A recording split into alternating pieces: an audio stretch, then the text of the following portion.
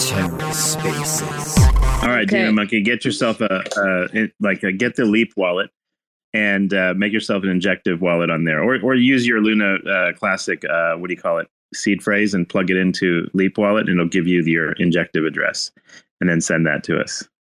I don't even got that shit anymore, dog.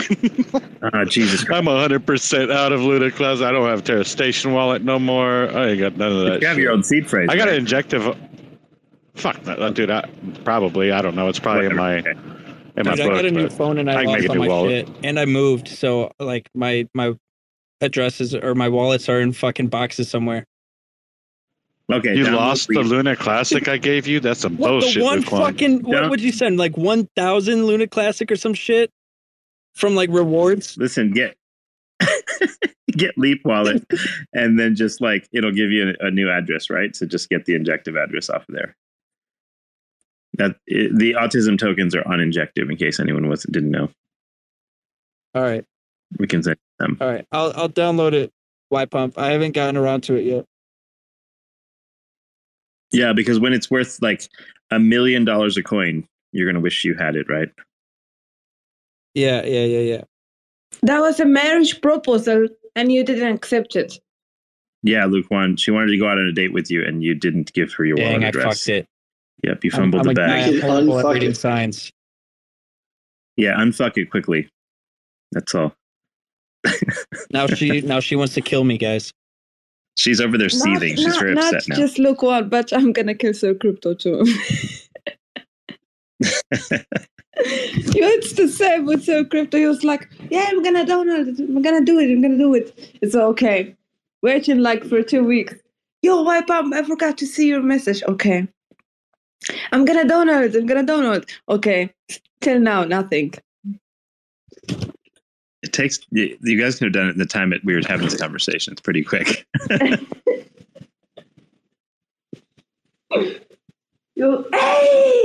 Oh my God, I'm sorry.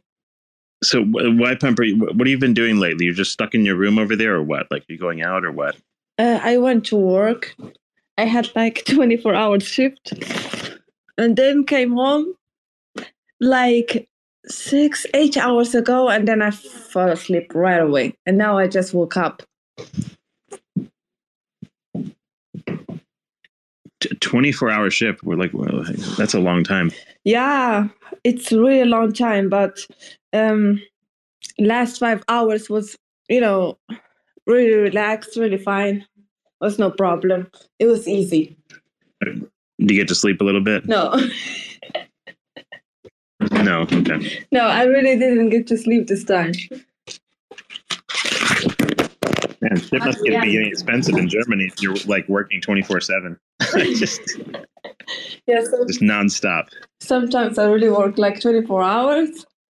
And then I have like 2 days off and then go back to work again. What are you guys talking about? What do you do for 24 hours? Like, where do you work? I work in a hospital. And Cephii, what is the great thing? There is like something here in Germany where you can, if you don't have to work in the same place, or in the same city, there is like, how to say that? Oh my God, there is like firms, where you can like apply and they send you like all over Germany to work like in different places, in different hospitals. And locums work, they call it. Yeah, that's great. I love it. I do that. Have you been doing some of it? Yeah. Well, I'm like from Frankfurt, but this time I'm here now in Karlsruhe, so in another city, and it's fun. Sorry, guys. This is just my cat. Are you tripping over shit right now, Y-Pump? Wait, what? I said, are you tripping? He's like, are you tripping over shit?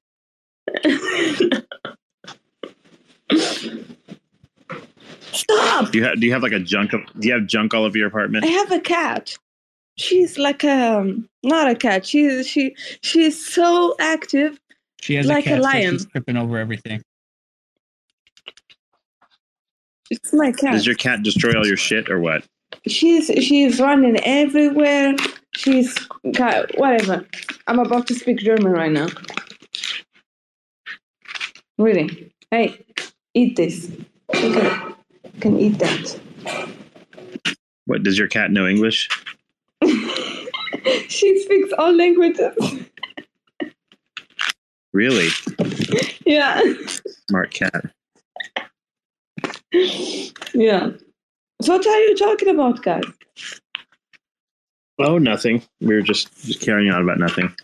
Okay. Just these guys were still obsessing about. Well, it looks like Luquan and Demon have been completely like out of crypto or whatever for the last 6 months or more. Yeah, I was in crypto. I've been out of crypto or something like that. I was in crypto too, and then how to say that? Bruce was like, "You wipe up. Are you still online?" He said no. Well, for me, it's been about a year. Yeah, right around a year. It's same, Luquan. I swear, it's same. And it was like when I saw like autism, it was so fucking fun. You know what I mean? It was like just this is something new. And I was getting like distracted with all the process of autism and how it's going and this. And I was like watching this experiment. It's so fun. And then I got to know everybody, you know, from autism community. And they are so cool. So, way to feed Bruce's ego. He stepped away, so now you can say whatever you want about it. Yeah, that's why I'm talking good now, because Bruce is gone. You should never talk about someone good when they are there. You're gonna just like burst their ego, let them go, and then start talking good about them.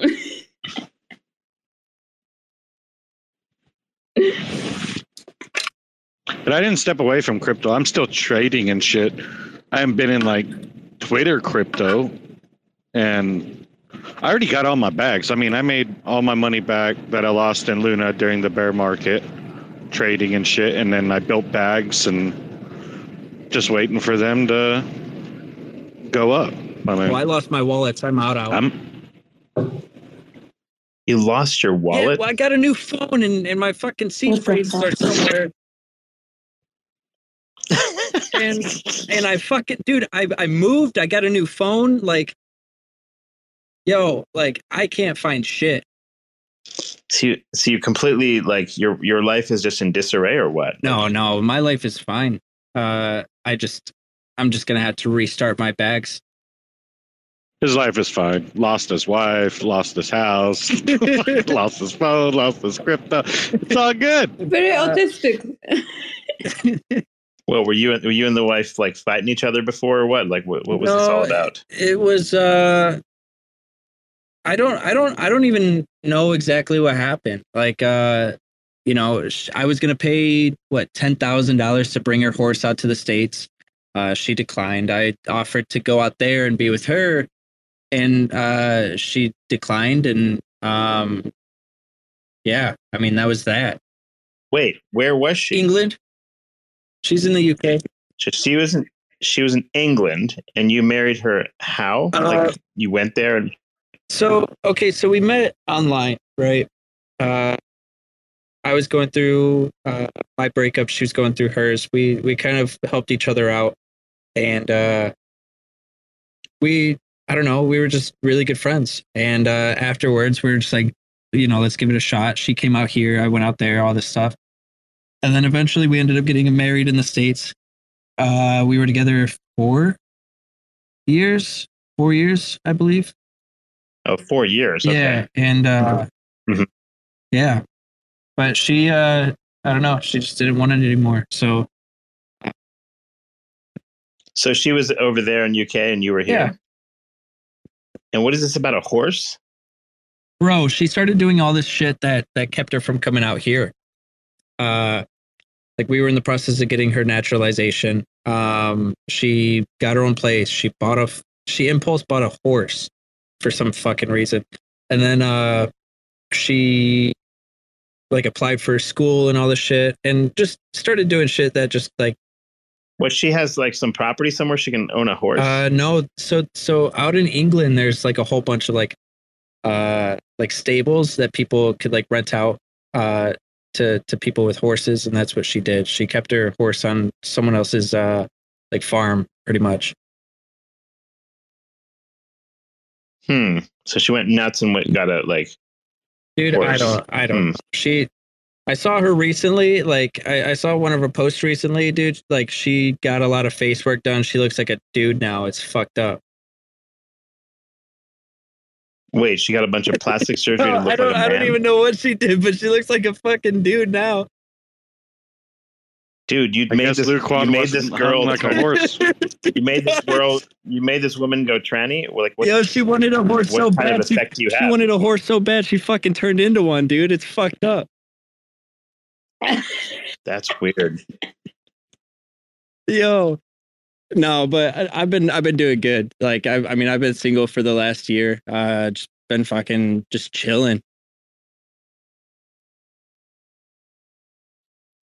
All right. So she got a horse, and you This is offered very to weird. bring the horse to America. I did. It's like, just put that horse on a boat, bring it on over.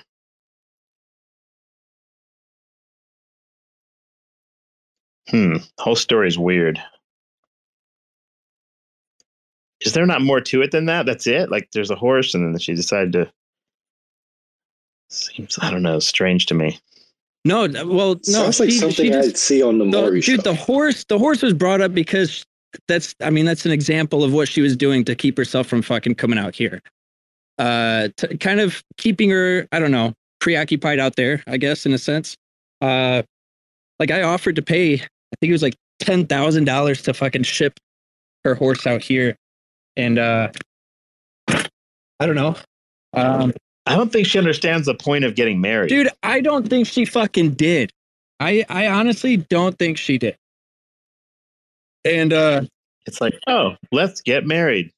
Yo, up until like the last the last few months, like, she became a bitch, dude. Like the first 3 weeks of the month, right? I would hear like, I hate you, like, I want a divorce, I don't want to fucking be with, like, just like all this crazy shit. And then like the last week when her bills were coming up, I was paying her fucking gas bill, like all this shit.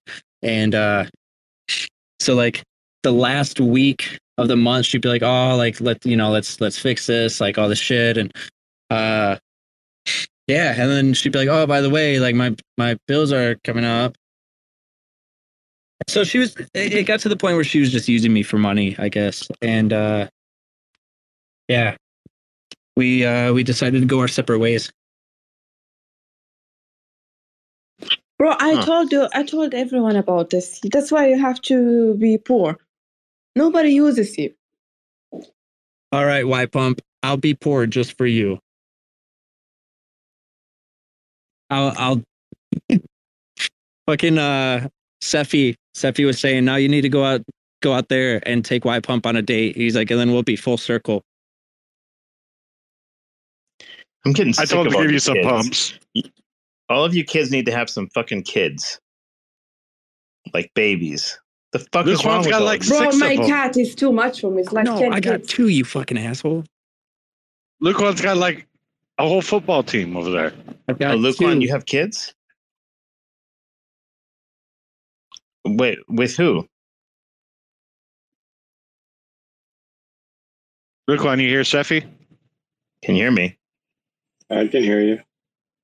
Yeah, Luquan. I have 2 kids. So I this guess was he disappeared. horsewoman was the second wife? Yeah. Yeah. Oh man, it's complicated. Yeah. So Okay. so I joined the Air Force.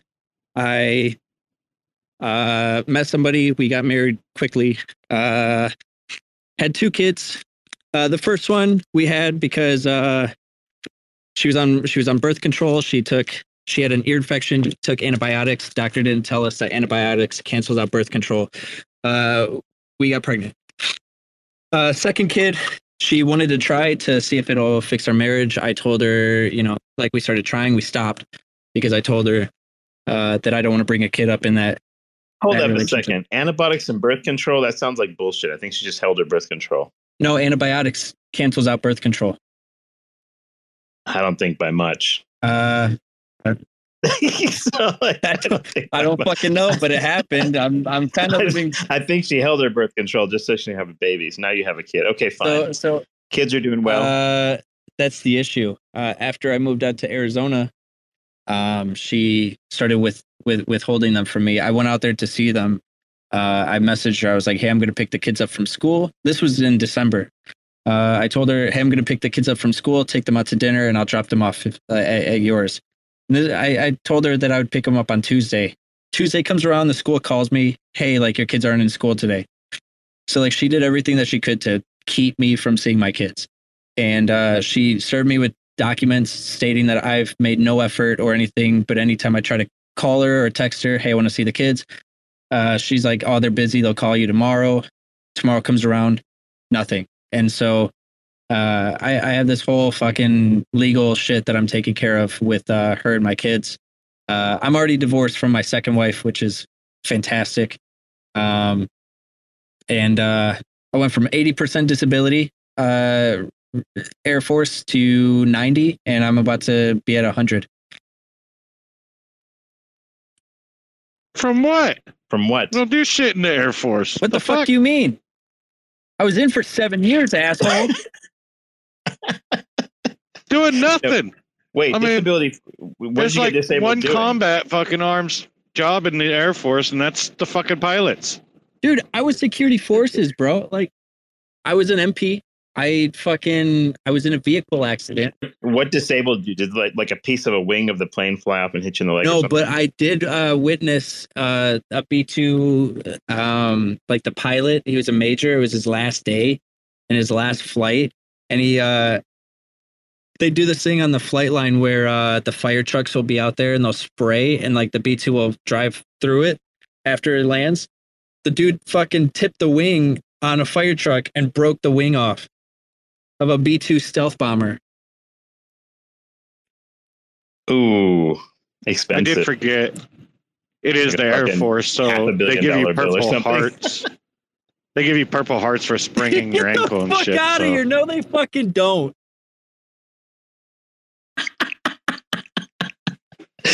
Like, Luke Wan's like, I've got a Purple Heart. I tripped in the bathroom. I got two. I got a splinter in my pinky.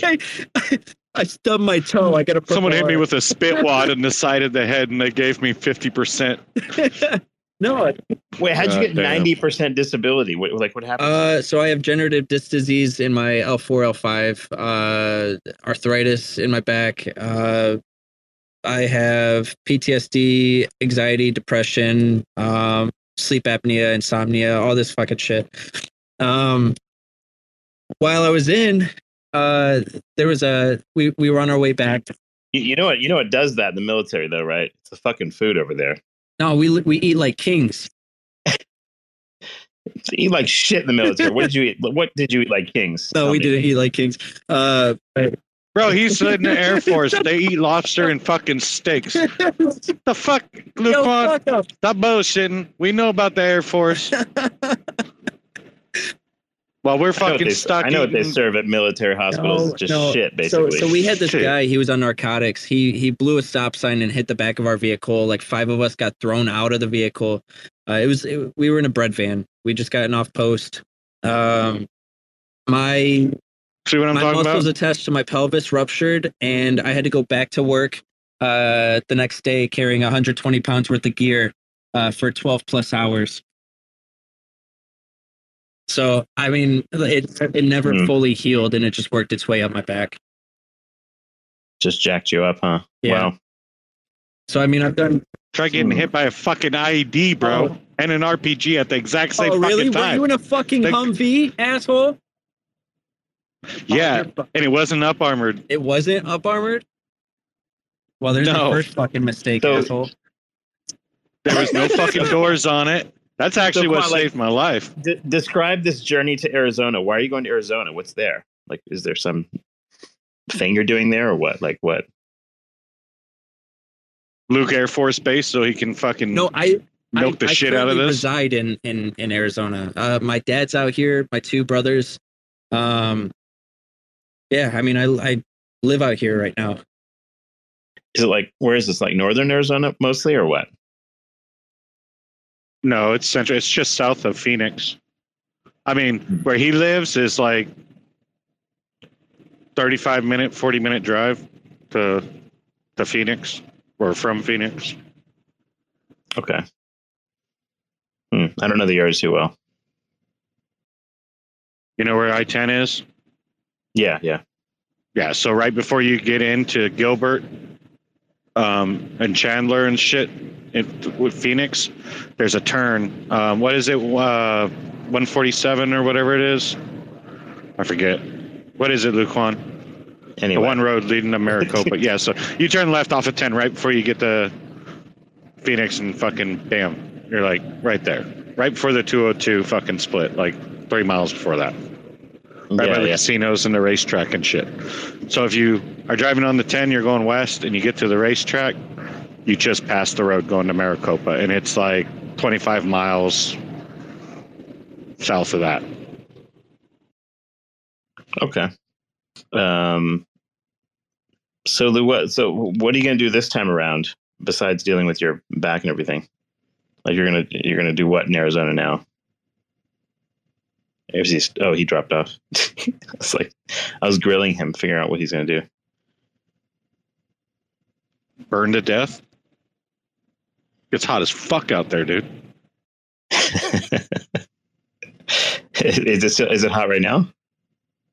Yeah, it's fucking probably pretty hot over there. It doesn't get very cold. I mean, every once in a while, like, but at nights it might get snow. Yeah. Not in the summertime, not in the cities. If you're out, like if you're summer, no, but Sedona areas where he's at, it wouldn't be too bad actually. In Maricopa because it's pretty far away from Phoenix. But in the summertime in Phoenix, at 1 o'clock in the morning, it'll be 103 degrees outside. I mean, oh yeah, that's as cold as it gets. That city just holds all the fucking heat, all that concrete. Yeah, that's a hot. asphalt. I remember that. That's a hot city. It's a weird, like, concrete heat island or something, right? Yeah, and then, dude, in the summer times, fucking shit, you have pretty much half of July, all of August, stays in, like, triple digits. I mean, it's 117, 119. Drew said, Demon Monkey sounds like a crayon-eating Marine. 100% has to be a Marine. Nope. Army. And Rarement's like not a jarhead with two veterans dick sizing their injuries and incidents. Like the comment. So Jerry was the Marine. I was Army. Luquan was Air Force. So. Okay. Oh man. We just make fun of the Air Force and the Navy because they don't do shit except for the SEALs and shit. You know, of course, those are badasses. But. Yeah. Driving the boat. Yeah, he's driving a goddamn bread truck. I mean, that tells you something. What's it's a bread truck? Bread van. It's probably just what he was trying to say what a van was. Hell, maybe it had bread in it. Who knows? It's fucking Air Force. I mean, they're probably driving around Twinkies, handing them out to everybody. It's like a food truck. And it got hit by an IED or something, or what? Bro, we hated the Air Force. So part of my first deployment in Afghanistan, I was part of a striker platoon. So I moved around. So when people were under fire, a unit was under fire, a company was under fire, we'd come fly in on Blackhawks or come in with MRAPs, Humvees, whatever, and get them the fuck out of Dodge. Support. And so a lot of times we were attached to tier ones, which would be like your Green Berets, Deltas, a lot of times some of the Ranger units. But we had to, so the Navy, they were sending out this unit out there to win the hearts and minds of these Afghan people, which they gave two fucking shits. and we were the security detail for them. And I mean, we're sleeping like on the rocks. These motherfuckers had like these nice ass cots. They were eating fucking like literally like lobster and steaks, and had all these portable showers that they were able to bring with them. And we got baby wipes. Like, we're wiping our ball sacks and asses with baby wipes for 2-3 weeks straight. That's our shower. Like, these assholes had like portable showers and everything. And then even the Air Force, like the Air Force dudes, fucking. Wait, you're cleaning yourselves with baby wipes. You fuckers must have stunk bad. No, not really. No, you're not eating like, junk food, dude. So junk food is actually, I mean, you find somebody really smelly, it's usually like a fat person, right? And it's because of all the junk food that they eat. I mean, it comes through your pores. There, we weren't eating junk food. You know what I mean? We sweat a lot, but you all it's smelled water. So much that like you didn't notice each other anymore. Maybe. No, you can dude. Your senses go up quite a bit over there. So, there's something I don't like talking about a whole lot, but like the Afghans, dude. Whenever you could smell them coming up, even in Iraq, you could smell them. You knew that they were close by because of the smell. Like, those fuckers stank. Like certain food they eat or something, or what? Spices or some shit. Yeah, the foods that they eat and different, but they also don't fucking like. They also didn't bathe like all the fucking time either. So, or really wipe their ass with like toilet paper and shit. Like, wipe their ass with their hands. Most places in Afghanistan have like. Did most places have like running water and stuff, or like are they like using the rivers and shit? Like how like. What's rivers, wells? What's the living situation like out there? Depends on where you are. I mean, if you're in like a bigger city, then yeah, they have somewhat running water and shit like that. But 90% of the country there's small little random villages everywhere with like wells and shit. That's about it. I noticed that before the Afghanistan war and everything, like nobody cared anything about Afghanistan. And now if you watch like a movie on like, I don't know, Netflix or whatever, like you'll notice that the aliens land in Afghanistan. It actually has quite a bit of natural resources. Well, you know what I mean? It's like Afghanistan's like a plot element now in every movie, it seems like. Yeah, it's pretty crazy. But yeah, you can smell those motherfuckers, dude. Like, so what kind of weird shit did you see in Afghanistan? Like anything interesting? Like that didn't have anything to do with the war, or just anything, like just like any interesting like stories that stuck out in your head. Well, I told you guys one of them. Seen the fucker banging his goat, and then I shot his goat while he was banging it. What? I didn't hear the story. So like, yeah, I told you and Bruce and all that. Dude, this was a long time ago. It was those late nights. His goat, and you shot. Okay, so at that time, so I was a scout sniper. So that striker, we're part of a scout unit, and I was up on a ridge, and I was pretty much just scouting out this village. It had already been like, I think like a week and a half. So my job was pretty much infill routes, outfill routes. So how do we get into the village? Exfil, like how the fuck do we get out of there if something happens? How do we set up echelons? Hard points to where if we do go into the city, where do we need to set our heavy weapons or our Humvees at? Where are the stash houses, if any? Who are the individuals coming in and out of the town? Just everything, pretty much everything and anything to do with the town. I was just writing down so that when we go in there, there's no surprises, right? So how many people are in the town and all this shit. And this was the day of when my company was rolling in there. And we were going to pretty much liberate this fucking town.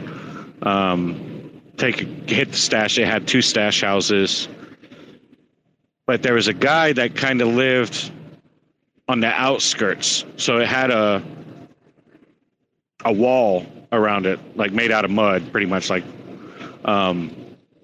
and he had his little house right outside of it, and then probably, I don't know, 30 yards from that, there was this other shack, and it was roofed, but the sides were kind of open. But it had like a wooden fence around it. So that's where he kept his goats and his sheep and stuff like that. And I'd never seen him go out there ever before to go bang a goat. But that day he was out there and going to town on his fucking goat. Shit you not. Just going to fucking town on it. So we're fucking radioing it in. I'm like, dude, this guy's going to town on a fucking goat. When are you guys moving in?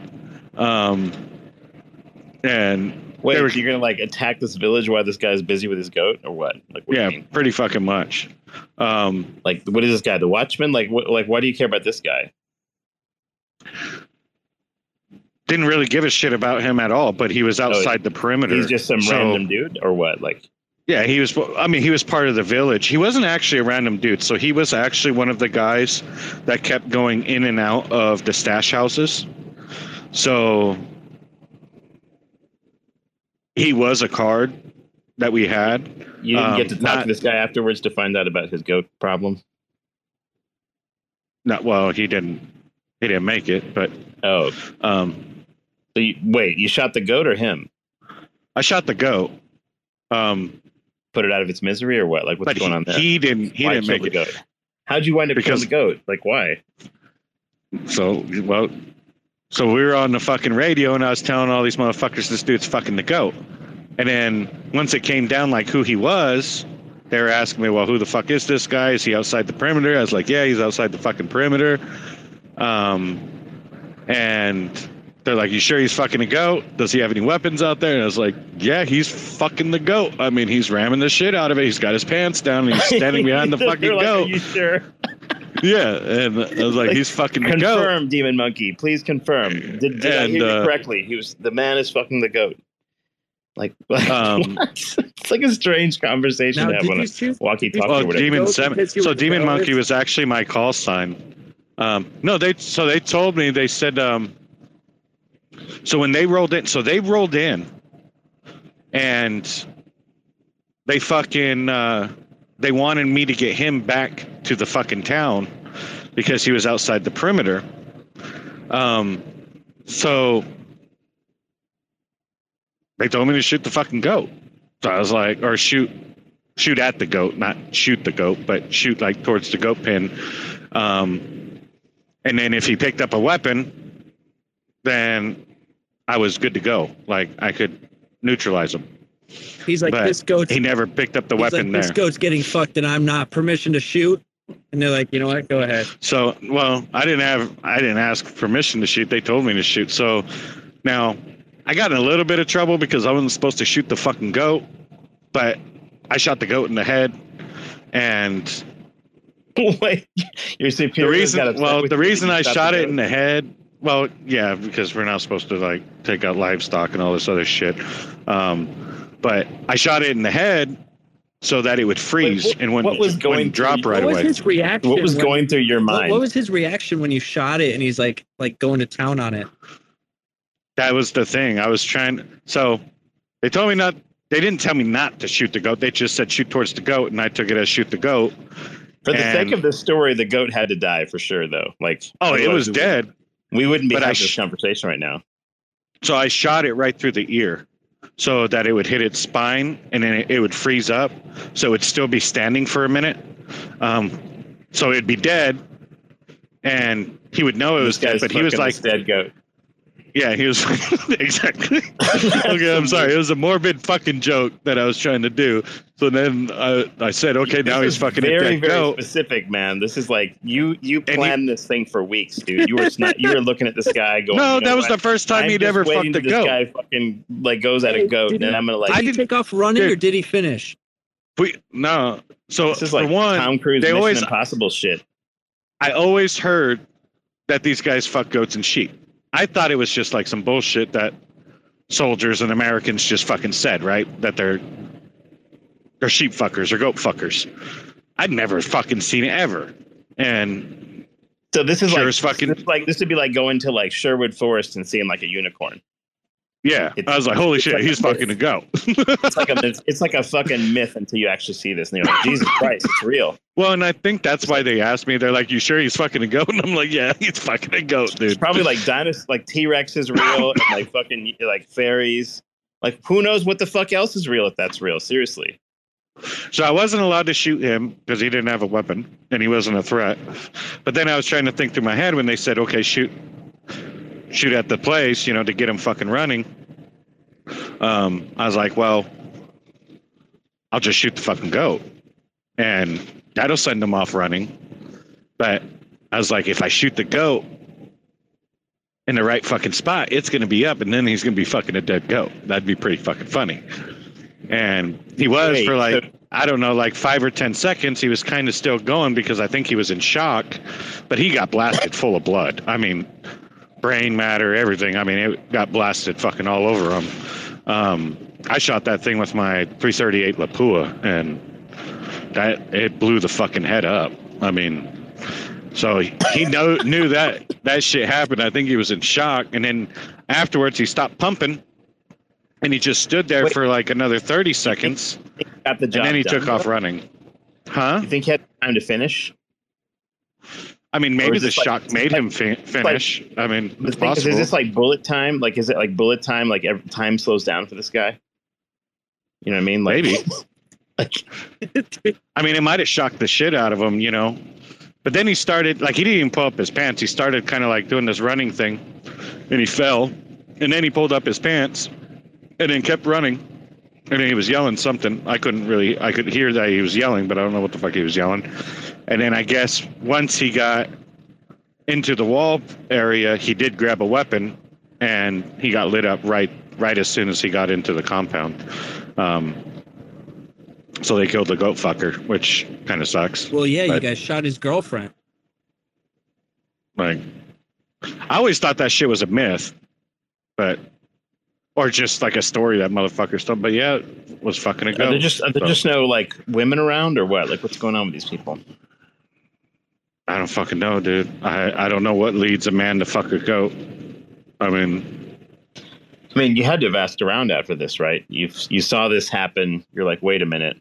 Like, they held goats highly. I mean, that's one thing to them. Like, their goats and sheep is like next fucking level. It's like is it like how Luke One's ex-wife liked her horse? Yeah, exactly. I mean, I don't know. That was one of the craziest things I fucking saw. I mean, I saw some crazy shit. Yeah, well, I don't think you can top that one though. Jesus, like maybe you should have saved. There's some bad shit. I mean, in Iraq, it was really bad. Like the thought process. I mean, they were throwing babies over into the barbed wire fences and shit over our walls and fences and. Wait, yeah, babies. What? They're babies. Throwing babies over the fences? Hoping that they would protect the kids. Yeah, hoping we could do something and protect the kids. But, dude, they were in barbed wire. We couldn't even get them out.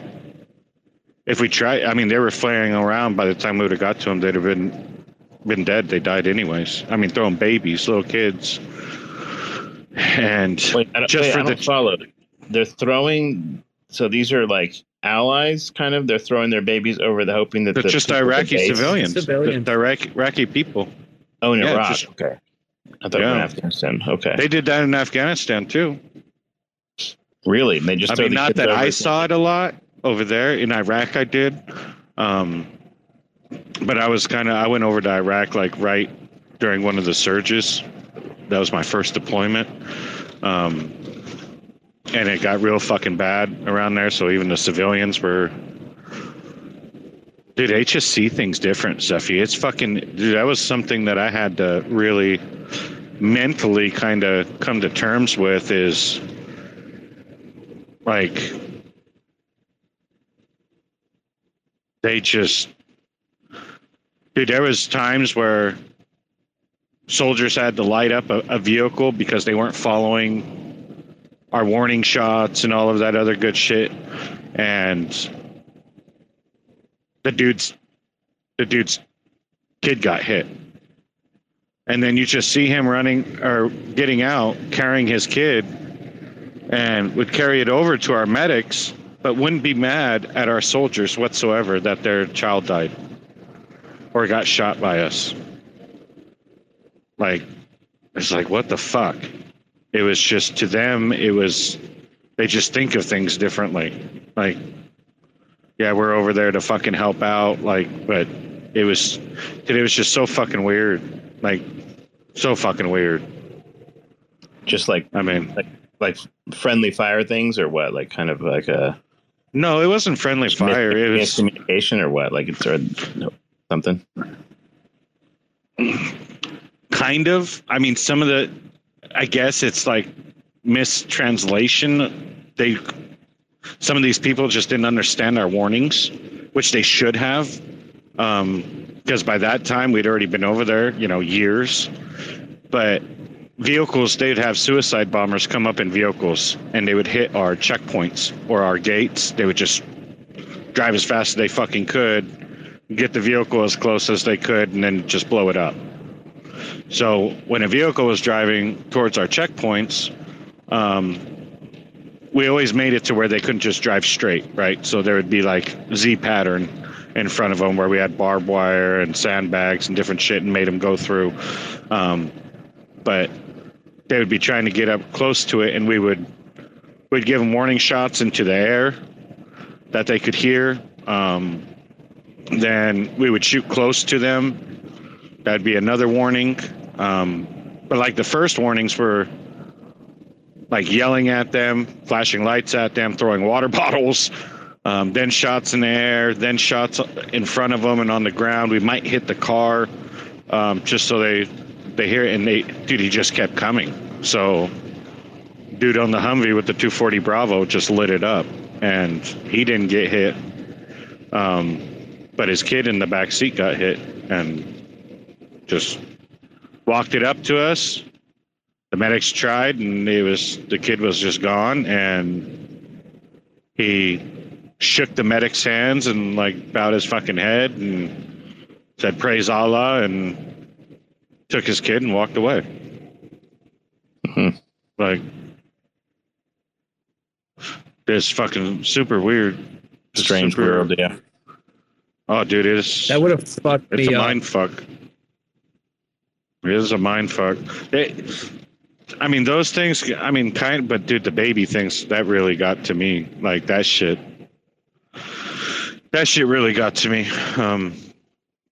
I couldn't see how they would, like, we were yelling at, we had our translators yelling at them, like, you're throwing them into barbed wire, but I don't know what their thinking was. We never got an answer, like, but the translators just kept telling us, well, the baby has a better chance, even if it's going into barbed wire, that, we'll somehow save it and take it. But save baby from what? Like they're just from poverty or from war or some shit. Coming suicide bombers. It's sick shit. They would. They're worried that their kids are going to be taken by like somebody to become like bombers. Yeah. How weird. Become radicalized, or just get blown up or shot. Be used as, so they would take the kids and then make the dad or the mom put on a suicide vest and make them blow themselves up. If they didn't, then they killed the baby. So, I mean, What do you think, like, with this stuff going on right now with, like, the Houthis and whatever, Yemen, and sort of, like, the missiles flying everywhere and all that shit? Like, I don't know. What do you think the end result of all that becomes? Like, this just goes on and on forever, or what? I don't think so. Israel is a close ally with the United States. We can't just go to war with some of these countries, but Israel kind of can. So how do we get involved with it? It's countries that we want to get involved with. It's countries that we want to take out. It's people that we want to take out. But we can't just do it. Well, China came out and said that they don't want war. They want like us as like a business partner sort of thing. Like, yeah, but that's bullshit though too. China's just smart about it. They don't want a physical war. See, China plans for the long term. We're short term. Everything for the United States is short term. That's why we have short term presidents. You know, longest they're going to be around is 8 years, and it's just all the big companies that pretty much run the United States. But it's for the short term. How many billions of dollars can they make each fucking quarter? China is thinking 100 years out. 500 years out, then 1,000 years out. They got really long-term goals. They don't care about destroying us militarily. They know they can't. Not right now. So they're going to destroy us economically. You go to Afghanistan now, fucking all the cobalt mines and all that other bullshit. So it's really rich in resources over there. U.S. pulled out like fucking idiots. Spent, a few $1 trillion fighting that war for 20 fucking years. We pull out. As soon as we pull out, China makes friends with the Taliban and starts buying up all the fucking, all the mines. So they pretty much have all that shit. They're not getting attacked, nothing. Which we should have fucking got some of that to pay back to make some money off of fucking being over there for so goddamn long. We just pulled out. So China, they're playing the long game, and they will eventually knock us out economically. You see, the only power that the United States really has, we have our military might, but it's the dollar, the U.S. dollar. That's the biggest thing, because we get to hold the rest of the world hostage with it. But our leaders have fucked up with the dollar, putting sanctions on like Russia and these other countries with the dollar, and we weaponized the dollar. And once we weaponized it, now a lot of these countries are like, well, fuck the dollar. We're not going to use it to buy anything else. And that's why Russia and China and all them are making their own little currency bullshit. And Russia hasn't been hurt pretty much at all. Fucking it backfired on the U.S. So here pretty soon, China's going to take over on that, and that'll be done. Because our biggest power was pretty much leverage, and we don't have that leverage anymore. Then the next thing that we could go to is military. But if we fuck them up too bad military-wise, like, we can't really do it, because then we're going to get the rest of the world pissed off at us. We can fight China and win. We can fight Russia and win if nukes are not involved. But we can't fight the whole fucking world. We ain't that goddamn strong. So we fucked up. I don't know that any military can fight anyone else and really win. That's asking a lot. Like, it depends on what you define as winning. It's quite difficult to like take a territory and keep it and all that, Well, not necessarily take a territory. It's the economic impact that you can get off of taking a place over. So like, we took over a bunch of fucking areas, right? People don't realize. So the United States has done something that most all other countries have never done, right? And going back thousands of years. Okay. So when they go to war, they destroy shit and they take shit. So World War I, World War II, especially after World War II, United States could have had all of Europe. And there was nobody to stop us. No one. Nobody could have stopped us. We could have taken every fucking country. But we rebuilt those countries with our money and shit. Well, but that's the other reason why the dollar is worth something. Well, a lot of people don't realize.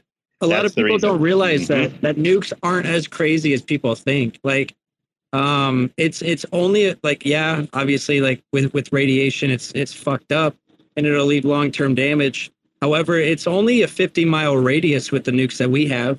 Like, it's really not as crazy. That's only fusion bombs. Your fission bombs, you're good to go. Those are the first bombs that we dropped in Japan. And yeah, but I mean, Hiroshima the UN's not going to let us use anything else. Well, they can't. Nobody can tell us. Well, UN doesn't dictate what we can do and what we can't do. No one's going to drop nuclear bombs on anybody because it's like pointless escalation. Yeah, it's pointless. Achieve anything. But so historians and people will tell you how great the United States was, and the United States was great for doing that, right? We had open season to take whatever we wanted. We didn't keep Japan. So we didn't keep Germany. We helped rebuild it. We actually helped rebuild Japan and became partners and all that shit, right? But you see, that was all a cover because, and that's why Putin's all pissed off, right? It was all a cover because we did take over those countries. We literally did, just not in a physical way that most people think. But we locked them into us. So we made them sign. It's hegemonic power, essentially. Exactly. So with our money, with the dollar, which we had made them use, and then also one of the requirements in those countries after rebuilding them is we got like 1,000-year fucking leases on property there that we were allowed to put our military bases on. And that's all we really gave a shit about is strategic postings. That's why we took over Hawaii. That's why we wanted Hawaii. We wanted to keep Japan from getting Hawaii. And we weren't going to let Hawaii get away and not become a state. We needed Hawaii. That was just one of the fucking things. But we did that all over Europe. And the thing is like NATO, that's why Putin has a big problem with fucking NATO, is the United States pretty much runs NATO. It isn't just some conglomerate of certain fucking countries. Whatever the United States says, NATO fucking does. Because we finance 90% of fucking NATO. That's why Trump was like, fuck NATO. Either get everybody else to pay as much as we're fucking paying or fuck them. Because they don't pay shit at all. We fund NATO pretty much. And we wanted NATO bases. We wanted to use NATO to put bases closer, missile batteries closer to Russia, because we're trying to encircle fucking Russia. The United States has always wanted to do that. They've been wanting to do that shit before the Cold fucking War. And that's what Putin has a fucking problem with. He's like, I'm just trying to protect my borders and make sure that I can't just be fucking encircled. And so that's why the whole Ukraine shit and everything fucking else. But we've pushed it. The United States has pushed that shit. If you look at, you know why we went to war with Iraq and all those countries? Because our end goal is Iran. We want to take out fucking Iran. The problem is with directly, we need you know what? Does anybody know what the biggest thing is? The number one most important thing when you go to war is? Does anybody know what the most toughest thing is to figure out in a war? What's that? I mean, take a guess. You probably know, fucking Cephii. Bags.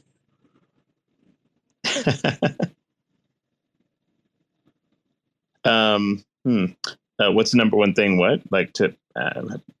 When a country is trying to go to war with another country, there's one thing that's the most fucking important thing before you even declare war or go to war, and then it stays the most important thing during the war as well. I don't know, like command and control or supply chains. Oh, supply chains.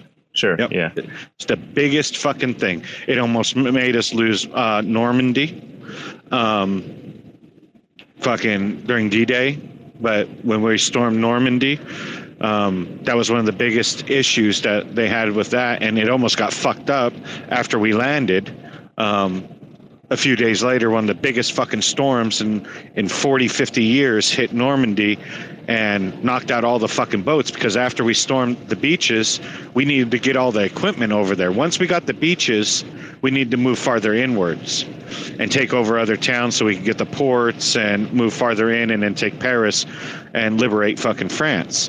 And that way we were right next to Germany and could move into Germany. So it was like very strategic.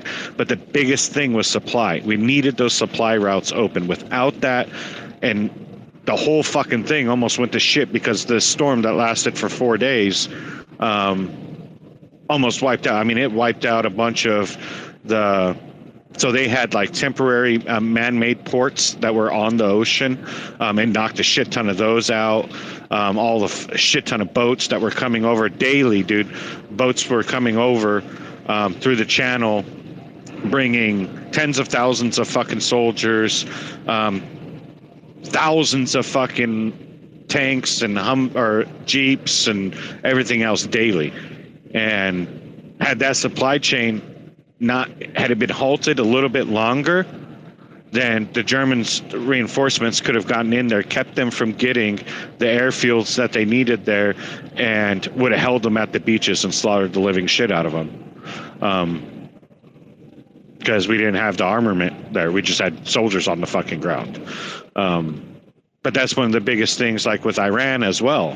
And another thing that's a big problem with Iran is if we decide to go to war with Iran and don't have our bases and enough soldiers around the areas that we can somewhat control, because if we go in there, it's got to be quick, in and fucking out, like quick. We got to take them over really quickly, because all it takes is one mortar crew, two man. That's it. A spotter and the shooter, pretty much. All they need to do is sink one tanker in the Straits of Hormuz, and bam, fucking that thing will be clogged for months. And look up how much daily oil comes out of the Straits of Hormuz. Yeah, plenty. On a daily. Yep. Fucking like 20%, 25% of the world's daily oil comes through there, through the Straits. And so you take that amount of oil off for the next 3 months, 4 months, and it might even be longer than that, because you're going to have to try to send crews out there to pretty much try to open it up. But while they're there, they're just getting fucking bombed, hit with mortars, getting attacked, fucking... It just becomes a complete fucking shit show. So that's one of the biggest fucking reasons we haven't gone into Iran yet. It's all strategic. Now we're playing the long game on that, and that's why we're going into all the countries that are around fucking Iran, and a lot of it is like testing. One reason we're helping Ukraine out, people keep asking, why are we helping Ukraine out? Why are we sending them all this shit, all this money and supplies and everything else? Because we're testing fucking supply chains. We need to see, okay, how quickly can we get things over there? How efficiently can we do it? And then it helps us get rid of some of our stockpiles, old shit that we need to open up warehouses for, so we can spend some of that $700 billion a year budget that we get for our military and refill them with some of our new shit. And we get to test our new weaponry out over there, because one of the biggest things in the military is testing. You know this, Luquan. I'm sure you guys did it in the Air Force too.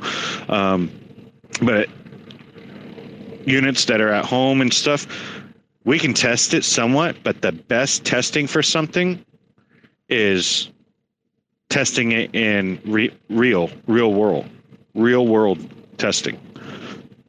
And that's war. That's the best place to test everything.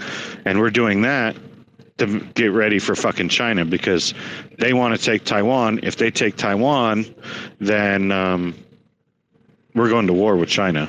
We will go to war with them for that.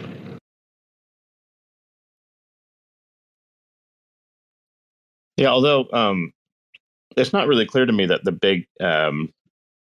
big world players really gain a lot of benefit from, like, so the biggest problem right now for all the big industrialized countries is a lack of population. Everyone's population is dropping. So it's going to become exceedingly difficult in the next 20 years to execute on any of these things effectively because there's just not enough babies. It's pure and simple. So I don't know how many countries are going to be willing to decimate their populations and such in pursuit of these things. I'm not really sure. You know what happens though, right after big wars? Including China for that matter. Yeah, but you know what happens right after big wars? Well, China's got a shit ton of people they can give up. Don't say baby booms. They don't mind that shit. Don't say baby booms. But so after those wars, if you actually... China's population could drop by about 300 million within the next 20 years. There's just not enough children born. So. It can drop, and other countries are having big issues with it. But if you look at the wars, World War II, dude, that was the highest numbers of bastard children born, and divorces and infidelity. And so after world wars, the population increases. After huge wars, populations increase because you have less people, but then you have a bunch of abundance of good shit. And then now, because the wars got the economies going, even after the wars, those economies, all that shit is still going, creating more surplus in money and everything else. So now people have money to have more children and to have more fun, and it actually I don't know, increases. but remember the last 100 years, the difference was we were in the petro-agro sort of giga growth revolution. We were punching out more calories per person in terms of food. We had energy out the wazoo. Whereas now the difference is that most of that is largely plateaued, and the actual populations of the world are just dropping, like a rock. So most countries don't have a lot of room to be killing off their young, baby producing age groups without really severe consequences. South Korea is in a mess right now, for example. Japan's in a mess. So so many places don't have. I mean, even China, they built out so much shit. To lose 200-300 million people over the course of the next 20 years or whatever. What are they going to do with all those buildings and things? A lot of their economy is just fucked in some ways because of these issues. So I don't know. We'll see. That's why Elon brings it up. He's telling everybody to fuck like rabbits and have 10 kids each. Yeah, he brings it up a lot. Yeah, he brings up well, I mean, the industrialized world, it's the most pressing issue. The most pressing issue isn't the various regimes and the who you can go to war with or whatever. The most obvious problem is for all of these countries, Russia in particular, Europe, China, the U.S. a little bit less so because we let in a gajillion illegal immigrants, so that sort of semi solves it. But a lot of South America, et cetera, everyone's having this exact problem. Anyone exposed to technology essentially gets a dropping baby population, basically. You know how you fix that? There's somebody that wanted to do it and did it and started increasing their population. It's somebody in World War II. I give you one guess. Who, Hitler? Yep. What did he do? So White Pump's in here. White Pump, do you have kids? Oh, she's not talking anymore. So in Germany, they have Kindergeld. So every single person who has children gets a certain amount of money for each child every month. Everybody. Doesn't matter who you are. So even the Turkish people will pop out a bunch of kids because they get Kindergeld for each one. And it increases. So the younger, if you have 4 kids, your youngest one, you'll get more money for that youngest one than you are for your oldest one. So it actually increases. And there's families living just off of Kindergeld. kindergarten means child money. They'll probably do that again in various countries, I would think. And well, the United States is going that way. Although most places are semi-broke, so it's like just mostly printed money, but whatever it is, Oh yeah, absolutely. But the Democrats are already wanting to push that. So you see the Child Care Acts. They aren't going quite as extreme with it as it is, but they tested it out. So was it last year or the year before? That child tax credit that you get, where Biden was doing it to where it came in on a monthly basis, and they were testing it out to see how they could do it. And that'll probably come back if another Democrat gets into the presidency. They kind of switched off of it because they need to see how they would make those payments. Instead of you getting it at the end of the year, they give it to you through the month. And then they can increase it from there. And then for each kid that you have, they can increase it. Now, that's a good and a bad thing because, it's a bad thing because, where the fuck are you getting the money to pay for all this bullshit? It can be a good thing in Elon Musk's argument because then you're getting people to just have fucking kids to basically live off of it. You know what I mean?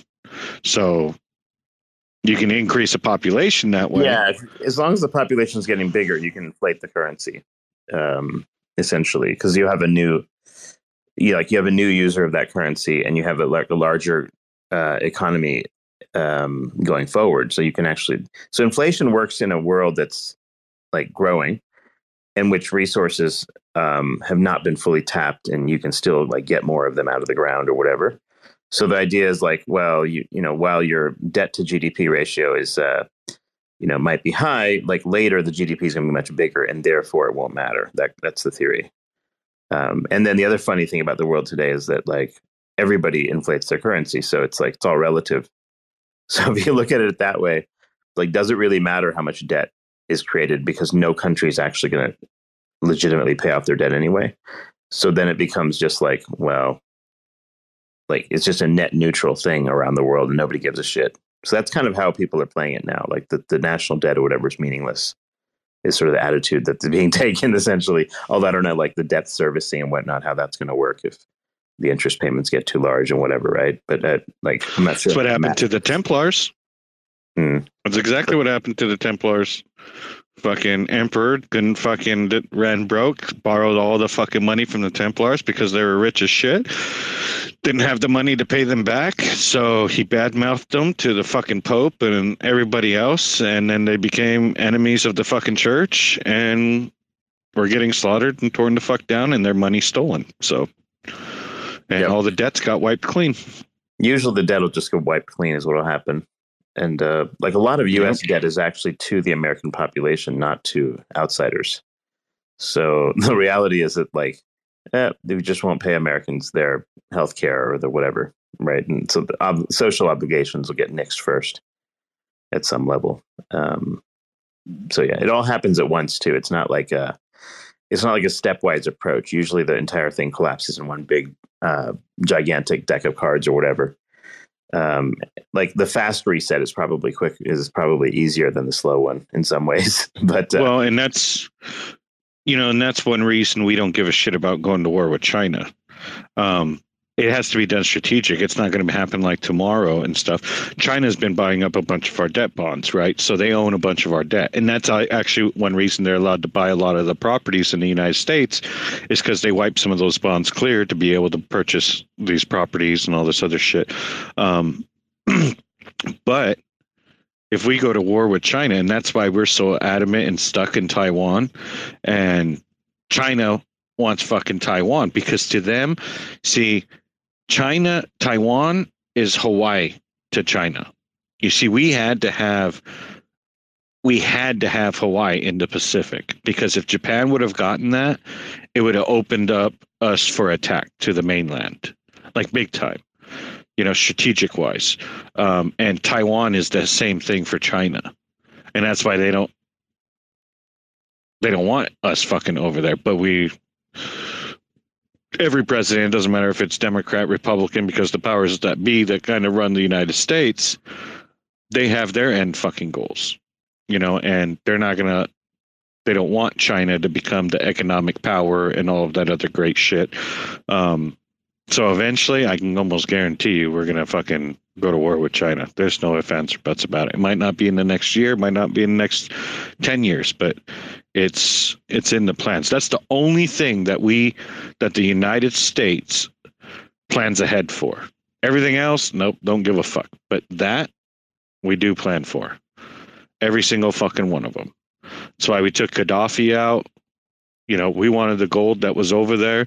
We'd wanted it forever, and we just wait for certain times, and then we go in and kind of take what the fuck we want and destroy that area for the reasons that we want. Gaddafi was a little bit different. We wanted to wait a little bit longer, but we couldn't because of the direction Gaddafi was going. And we didn't want more countries jumping on board. He wanted to get away from the US dollar completely and pay everything in gold. So he was accumulating gold and wanted to go back on the gold standard. And we were like, nope, fuck you. And we went in and took all his fucking gold. Yep.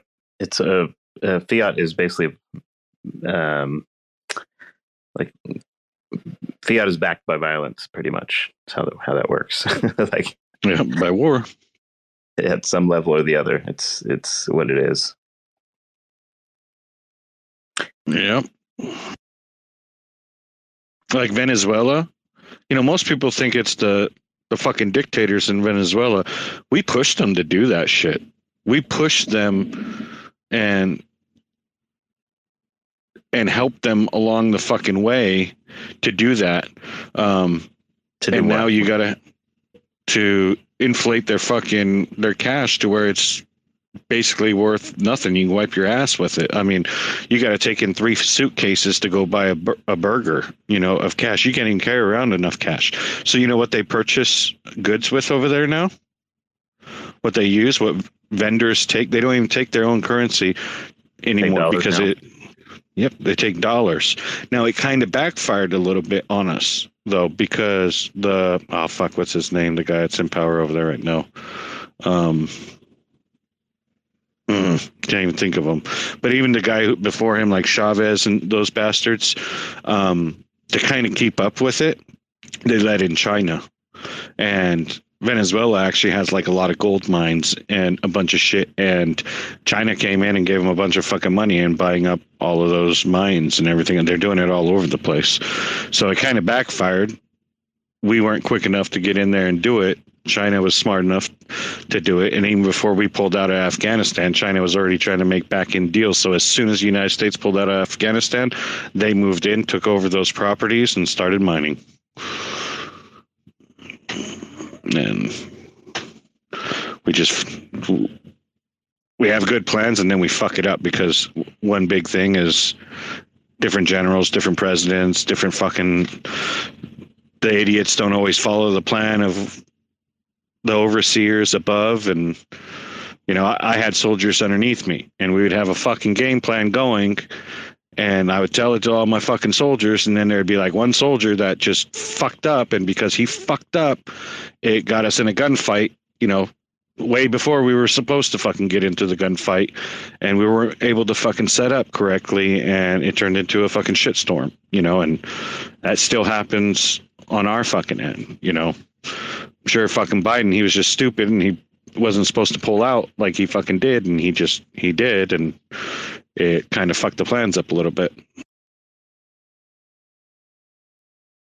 Yeah, that was a weird event. Of course, but I don't think Biden has a brain. Like I don't think he was doing anything. Like, whoever is running him pretty much did all of that for the most part. Like, kind of, but they probably wanted him to do it slightly different, right? But they went and told him, and because this motherfucker doesn't have a brain and is senile, you know, they told him, you know, wait a month, and he heard it as wait a day. And the fucking next day he's giving the order. You know, it's like, hey, motherfucker, you jumped the gun, dude. Is whatever the political rationale for doing that removal from Afghanistan, it's like, I don't know, like Biden doesn't have 2 brain cells. He hasn't had any like substantial brain cells for like, I don't know, few years now. So the reality is like, whatever happened. I mean, the guy had dementia before he was elected. Forget about afterwards. That was obvious. I was mentioning that before, like, during the election and stuff. I was like, he has obvious dementia. Like, I do this for a living. I can tell from like afar. I don't need a fucking mini mental status exam to tell you have a dementia. Like, you can have a conversation in 5 minutes, you'll know. And so like this guy, like whoever runs Biden in the background is it's like when we say Biden, it's like, what are we talking about? The chief of staff? I mean, who is actually running the show back there? Probably Obama, and then he's got his puppet masters as well. So you think Obama's still exerting influence there much? Oh yeah. Just some of the things, the executive orders and all that. So if you go back and listen to some of the things Obama wanted to do that he didn't get to, somehow they're being gotten to now. So very much. And then most of the staff that Biden has, they're all Obama people. Isn't that stuff just standard like Democratic Party playbook or something though? Like what? Oh no. I don't know. Obama took really things. Doing. Obama took things pretty fucking extreme. The Democratic Party's been going pretty fucking far left, and I'm not like, giving the fucking Republicans an upper hand because they're kind of going fucking far right. Some of them, because they all have puppet fucking masters, at the end of the day. But the Democrats are going really fucking far left. But it really started kind of with Clinton when the Democratic Party started getting off of its roots, it really started with Clinton. No, classic liberals essentially left. Yeah. And because Democrats and Republicans, they used to be shoulder and shoulder, right? There was a line between them, between their feet, but they used to be shoulder and shoulder. You know what I mean? They could cross the aisle pretty easily on a lot of fucking things. There was just a few things that they didn't agree upon, but then they just started getting farther away. So now the Republicans are like 100 feet away from the line and the Democrats are 100 feet away from the line. I think the Democrats are actually a little farther away from the fucking line, but there's Republicans that are doing stupid shit too. George Bush, one of them, Dick Cheney, huge. Polarized. They were complete fucking. We went to war in Iraq. The only reason we went to war in Iraq is because of money, to make fucking money. I mean, you know how much money fucking Halliburton and all those companies made? I mean, billions and billions and billions and billions and billions and billions. I mean, it was ridiculous, and it was all about money. Every single bit of it. It had nothing to do. Now it was all about money and then strategic positioning. What do you think about Iraq? The theory that like it was a war about the Saddam Hussein was kind of threatening to go off petrodollars and go to basket of currencies for Iraqi oil, and it's like no.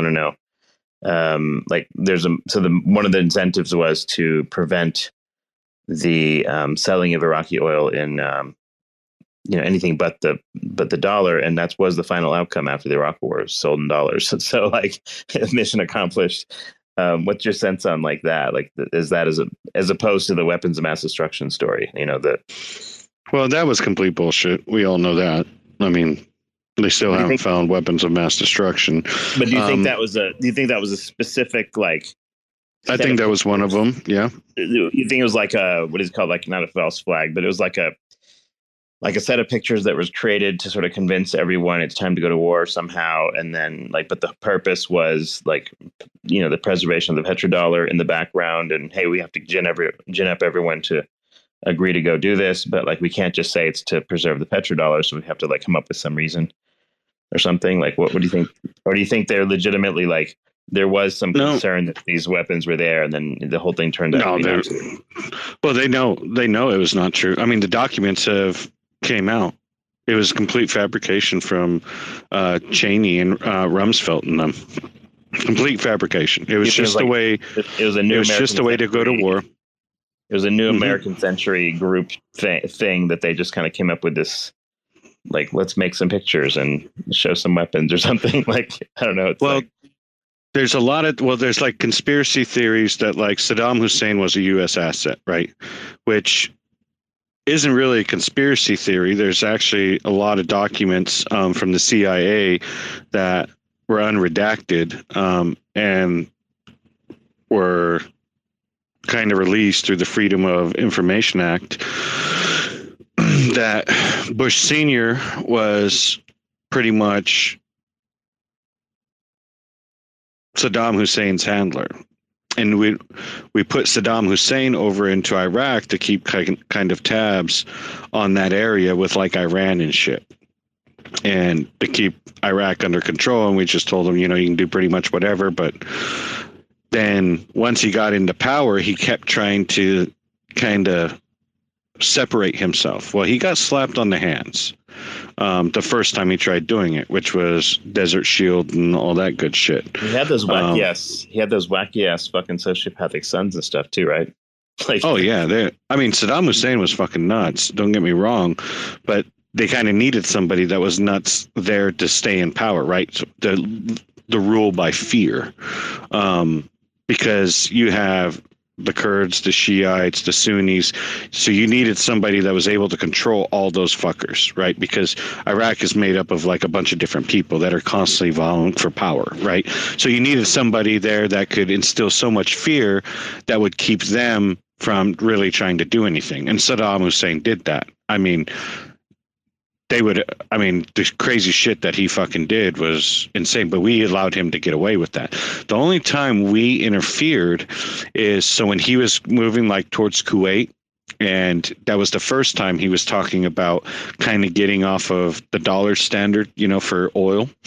But the whole Kuwait thing, so that was Iraq War I, right? Like Desert Storm, Desert Shield thing was not fabricated in the sense that like that was not a like, oh look, there's WMDs, let's go blow things up. That was legitimately like just basically Saddam Hussein but going fucking nuts. Like what was that all about? I don't remember. Kind of. I mean, it wasn't him going nuts. It was him rebelling against like the U.S. and was trying to show like some power, and then going towards fucking Kuwait because Kuwait has always been our bitches. Like Kuwait's just our bitches and stuff. So we sent troops over there on the line and to move in, and not a single shot was fucking fired. That should tell you from like the U.S. kind of point. And we pretty much went over there and slapped them on the fucking hands, and we're like, dude, get your shit to fucking together, or we're just gonna kill you. And at that point, he had power, but not as much power as he ended up gaining, right? So we gave him a slap on the hands. And then as a child, like, okay, when you get mad at your kids... Remember when there was that, like, argument, though, that, like Bush just wanted to go back in because he fucking, you know, hates Saddam, and, you know, Bush Jr. is going to go fuck him up, you know? Like, remember that dialogue? Like, well... It's kind of funny that it was his son and Cheney, right? So Cheney kind of controlled Bush, but it was kind of crazy that his father was Saddam's handler, and then, you know, he really disrespected Bush Sr., right? And Bush Sr. didn't get reelected for a second term, so he kind of couldn't finish everything that he wanted to do. So as a child throwing a tantrum to kind of stick his tongue out at, you know, Bush Sr., in a sense, and at the U.S., because we told them, you need to turn around and go fucking home, or we're gonna take you out of fucking power and put somebody else in. And he knew that was what was going to happen. So he turned his army around. You know what he did whenever they turned around? Lit all the oil fields on fire. Oh yeah. And that was to throw the tantrum, like slam the door, throw whatever on the fucking ground kind of thing, because he knew that would piss us off. Now, because he turned around, we couldn't just off him anymore. So he turned around and he's like, okay, if I turn around and leave, then the U.S. can't fucking do anything, but I'm going to light all the fucking oil fields on fire. So we spent all this goddamn time trying to put those sons of bitches out, because that was our money burning away too. Then he gained a lot more fucking power. and was threatening again, like what you said, is to get off, the petrodollar and all of that shit. And at that point, we had enough of it. And for one, we needed to practice strategic warfare of how to do war over there, again, for Iran, getting ready for Iran. How quickly can we take over Iraq? You know how long it took us to take over Iraq? Remember, it was like a week or something. It was 3 days or something. Yep. Under a week, Sure. we took over fucking Iraq. Now, it took us a while to like completely, but the war, that shit was over. Now it was the occupation. Yeah. The occupation took a while, like really taking over and occupying like Fallujah and all that shit. I mean, that was fucking hell. I mean, the soldiers that went and did that, man, my hat's off fucking to them. I mean, I never went through that kind of shit over there, but that part was fucking obviously a lot fucking longer, and but it was all about money. People are like, well, you were kind of left there. Afghanistan only, or you were in Iraq too? I did Iraq. I did Iraq in 07. That was my first tour. Okay. So end of 06 into 07. And then I did 2 tours in Afghanistan. Oh, 3 tours. Wow. Yeah. So I went to Iraq, came back. I was in Iraq for 15 months, got back, ended up getting PCS. I got switched to a unit. So when a unit comes back, they have a year hold on them. They can't be redeployed for a year, right? A soldier it's 6 months. They had stopped doing like the stop loss kind of shit there. They just kind of extended the deployment times. So when you got your orders, it didn't say 12 months anymore.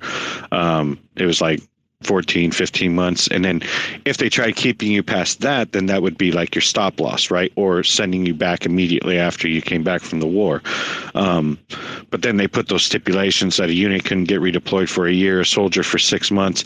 So how could they get a soldier to deploy right away? They would just switch them around units, and that's what happened to me. So I got switched units, and so as soon as I went to the new unit that already had orders that they were deploying, I only had to wait 6 months, not a year now. So about 7 months after I got back from Iraq, I went over to Afghanistan. And then I was in Afghanistan for 14 months. Got back, and then had a little bit of time left just doing fucking training and all that shit. And then I got out. I did 4 years. Got out. Then I was out for 9 months. And then I had a bunch of my soldiers call me up and they're like, hey, fucking, we're about to get deployed. We'd really love you to fucking come back, have our, keep our ass safe, have our back, and all this other shit. They'd gotten sent to a new unit, 3-1 out of El Paso. It was a new unit standing up and getting deployment orders. So I said, fuck it. And I re-enlisted. And because I was re-enlisting, I got to pick my duty station and the unit. So I picked that unit and deployed there the 3rd time with my boys. So, and then towards the end, around the 9-month mark, it was almost 10 months actually. I was like 3 days away from being there 10 months. That's whenever shit hit the fan, got blown up and all of that good shit. That was like 3rd tour you got hit. Yeah. That was the last one. So, but when I got to the unit, they pushed our deployment date. So, we ended up.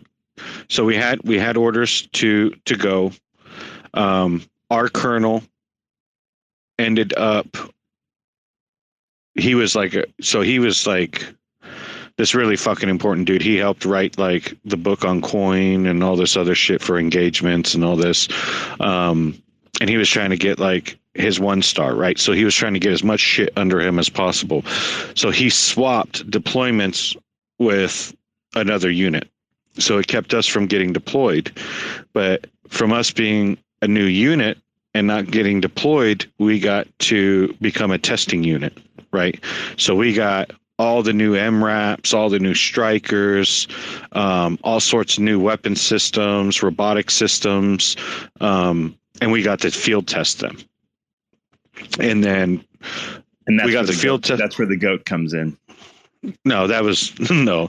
So we were field testing that, and I did that for, I don't know, about a year and a half. And then so that he had that under his belt. So now he had a field testing unit that tested all this new high-tech shit out and everything else. He had that under his belt. Now he wanted us to deploy. So he flew over to fucking Afghanistan, was checking out an area, and went and spoke to this fucking other general, and this other commander who was over there because his unit was about to deploy, and made a deal with them for us to take their fucking deployment. So that's what ended up happening. We ended up taking their fucking deployment. So we went and trained for like 4 months, 5 months, and then we got deployed. And that was around my 2-year mark on my second deployment. And then 10 months later, I got blown the fuck up and came back. Was in Ramstein, had some surgeries done there, then came back stateside, had 2 more reconstructive surgeries, and finished out my time and got the fuck out. So, Yep. How much time total was it, these tours? Like, you're talking about months, or how long did they last? So the first one was 15 months. The second tour was like 13 or 14 months. And then my third tour should have been, I think, 12 or 13 months, but I was there 10 months whenever I got hit. So it was right outside, outside this village that we were going into, in Kandahar. And we were going down this road.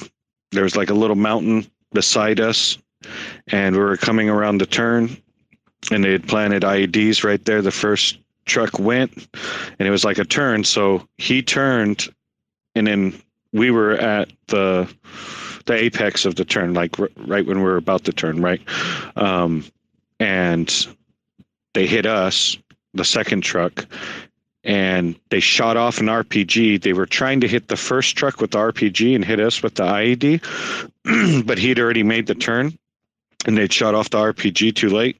So the RPG hit the front left, the driver's side, hit the front, and the IED went off at like the exact same time. But because of the RPG hit like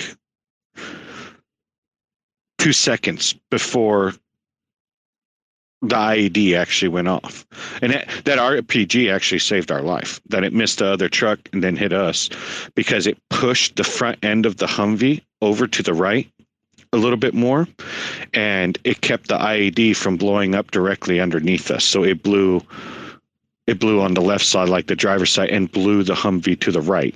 So it wasn't like upwards where we would have taken most of the shock. A lot of the concussion went out towards the mountain part, and blew us, and then it fucking flipped. But the thing that sucked is like my left leg was hanging out the fucking door. So we had these huge mats, 4-inch mats that were in the floor that helped take some of the concussion and all that shit.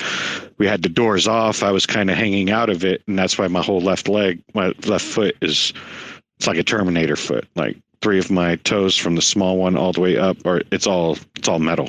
All of it's metal. They had to reconstruct your foot, pretty much. Yeah, in my leg, yeah. So I got like a Terminator foot and shit, and screws going up my heel to hold my heel in place, and my Achilles tendon, all of that shit. My bones in my foot, like, so I had my foot kind of, my heel was inside the Humvee, and then I had like my toes kind of hanging out, but the way that my foot was, my 3 smaller toes, those are the ones, and that part of the foot is really what took that blast that was coming out that way. So that was all like powder. Those bones didn't even exist anymore. They were just powder and going into fucking like my bloodstream and shit. They were fucking gone. So all of that's metal going from my ankle bone. Disintegrated pretty much. Yeah, it just turned into fucking powder, man. And then the other bones to my big toes, my 2 big toes and shit, that was all like fractured, a bunch of fractures in there. So they had to reset all of that, put rods in through my big toes all the way through towards the ankle to get those reset. And then screw those fuckers down. Then I had a screw going. I still have that screw in the bottom of my heel going up, holding my heel in place, locking it in with my ankle so that my Achilles, because that was separated and my Achilles was fucking separated. So they had to reattach my Achilles and then reattach that, but they had to cut some of my Achilles out. So it wasn't as long anymore. So they actually had to do a heel slide as well. And then that screw to hold my heel in, and just multiple surgeries, then go back in because redo re-breaks, to get it to grow right, take out some of the rods, and it was fun. Lots of fun. I mean, it's some pretty creative shit to get all that stuff in your foot. Yeah, and then like my back got fucked up from it. I got severe sciatica from that shit. But they told me, so they told me I would never run again, ever. I'd never be able to like go hiking, run. I'd be walking with a cane, and I told them, sure, whatever. My wife's, at the time, my ex-wife, her mom was a physical therapist. She had a master's in it. She'd been doing it for 40 years. How much did you get back finally? I run, I hike. I mean, okay. I don't walk with a fucking cane, but I took physical therapy like religious, so I had her set me up. I didn't follow any of the physical therapy that the military set up, and then I was on TRICARE Prime, so I paid. So you get free medical, right, in the military through TRICARE, but if you want to pay a little bit out of pocket, then you can have TRICARE Prime, which allows you to go see any doctors, not the military doctors. So I didn't get my surgeries done through the military doctors. So I went and saw like really badass surgeons, orthopedic surgeons, and got my shit done good. And then I followed my physical therapy like religiously. I mean, I did 3 times as much as what they wanted me to do it, and I did it twice as long. So I took like a really long time making sure that I didn't overdo it, and really took my physical therapy seriously because I have 2 sons, you know what I mean? And there was no way I wasn't going to fucking do shit with them. I also ride Harleys and stuff. That's my shifter side, where I'm shifting, and like, there was just no way I wasn't going to be active again. So, and is it painful? After like running 4 or 5 miles, is my leg in pain? Sure, it's in pain. It'll hurt the next day. So I only run like 2 or 3 times a week. You know what I mean? But it's not like crazy. It's like, I'm sure you've sprained your ankle, and then like right after you're coming off like a sprained ankle, after like 4 or 5 weeks, and you start like kind of getting back onto running on it, how that feels afterwards. That's how it feels to me. Just like coming off a bad sprain. So in the wintertime, it fucking starts bugging me because all the shit that's in there. That kind of sucks. I just have to be careful. Like I can't really be barefoot anymore. So that kind of sucks because I feel the screw in the bottom of my heel. So I always have to wear sandals. So that kind of sucks. Like the shower and stuff, you got to wear some rubber sandals or something. With the showers, it's not that bad because I have those thick ass non-slip shower mats that go into. Oh yeah. So I use those for there. But yeah, like, well, I actually hate like carpet all over the place in my house. So I ended up using a bunch of rugs. So my uncle was in Iraq as well. He was a truck driver over there. And he ended up, after my accident in Afghanistan, he sent a bunch of rugs over, like really nice. Like over here, you'd pay thousands and thousands of dollars for those rugs.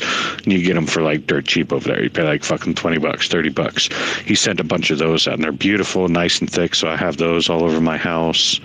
Everywhere where I have tile, my bedrooms, I had hardwood floors, but I had those all carpeted. Just because I get out of bed, I like walking around, my room, and I can't do it barefoot, but I like being barefoot. So even shoes, that becomes a little bit of a bitch. I got to get shoes with like a really good sole to them. So I wear mostly like Under Armour that has those foam soles that are really kind of squishy. Yeah, you got to pay attention to what you buy for your feet. Yeah. So yeah, if you find something good, you have to buy 5 pairs of them, so you make sure that they That's exactly what I do. Once I buy a pair, dude. Yep, I get like 3 of them. Yeah, I get 3 of them. So like the Nikes, the 5.0s, I still got 6 sets of those in that's funny, in my closet. And those came out in 2013, 2014, something like that. That's funny. Yeah. Found those. They were so fucking comfortable. The newer models of them suck. But I went online because they stopped selling them in stores, but I found them online through Nike, and I bought like 10 pairs of them. John had some kind of comment, by the way. Hey, John, what's up? What's up, John? Yo, what's up, Ceph? What's up, Demon Monkey? It's a long time don't speak. Yeah, what's going on, brother? Yo, hey, Demon, I was listening to you about, the war and things, and all the things that are happening in the world. What do you think these people that, and a long time ago, you and me was talking in the spaces about these topics, and what is the ultimate gain that this people or the world wants to go needs to happen? Because this about the Middle East and Russia and Ukraine, all the shit happening. What is the ultimate, what we want in the world, man?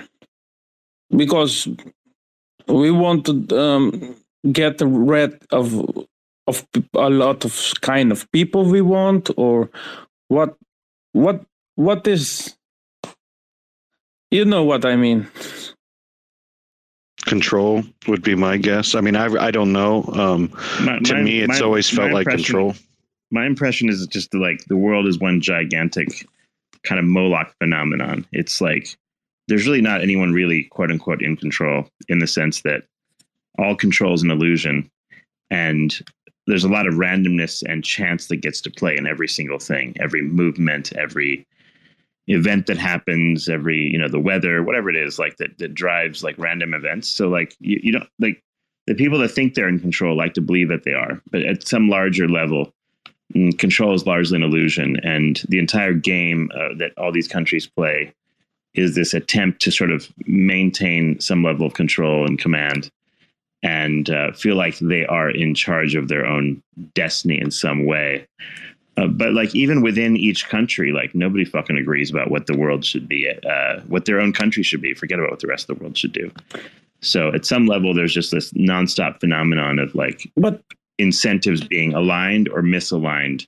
And it's just a nonstop process. There is no exact goal or whatever. Yeah, there is no such thing. Well, I saw it more. Whenever I talk about control, though, it's more like a monetary control, like what the U.S. became with the U.S. dollar when it became the standard, and the petrodollar. That's like a big thing. And if you look at a lot of the countries that we're going against, it's the countries that were wanting to get off of the petrodollar. And so we're making up shit to try to either go to war with them when we can't go to war with them. And we have an ally close by to them, then we make them kind of go to war, and it's a proxy war then. So we're using Ukraine. I mean, we're just using Ukraine to put a burden on fucking Russia and everything else. We don't give a shit what happens to Ukraine. We give two fucks. The United States, they don't give a fuck. We care about Russia. That's the thing. And Russia and China and all them, they want to get away from the US dollars and all of that shit. And that's who we're after. And then we tried sanctioning them and threatening them, and then that shit doesn't work. And so now we're putting more pressure on the war front of them, and to make Russia spend their fucking money that pretty much last yeah, but century, that problem, Demon, but that brings problem for other countries too. Because listen, I don't have a problem to when Ukraine's, because I lived in the Netherlands. You have German bloodline. You know what is happening in Germany too. If some Ukrainians were the places where the war is come to us, I'm happy to help these people. Okay, but the problem now is the people that in the cities where the war with Russia is, this kind of people not coming to us. What people that's coming to us? What kind of Ukrainian people? The people that live in other cities that is no war, they coming here. Okay, they say, "Oh, we running for war," but they're coming here. Okay, and three times in a year they go to vacation to Ukraine, but where the cities there's no war, nothing. They coming here, they get everything free. Everything free. They need to pay nothing. If they work, all the money is for them. Okay, they don't pay taxes. Remember, John, the game in Europe is the population of Europe is collapsing. So the reality is many European countries are perfectly happy to take like pretty much refugees from wherever the fuck they like is coming, especially if it's from places like Ukraine or whatever, people that have reasonable amounts of like training, IQ or whatever. The general concept in Europe has been to take in as many possible people as possible, because there's just not enough population to replace who's existing there. It's only 1.2 births per family at this moment on average in Europe. So it's just a complete fucking mess in Europe, essentially. Yeah, there's a mess in here. Part of the, yeah, it is a mess. So what's happening? The more people they have, the more money they can borrow as well, because now they can. Because they're taking care. People see them spending money on those individuals, but they're actually getting more money. So the money that every country has a central bank, and whenever there's a new citizen, a new baby, a new individual that goes there, they can take out a loan against that citizen, because through the lifetime of that citizen, this is how much money on average that it'll earn and pay in taxes and all of that, and you can actually borrow against that, and that's what countries do.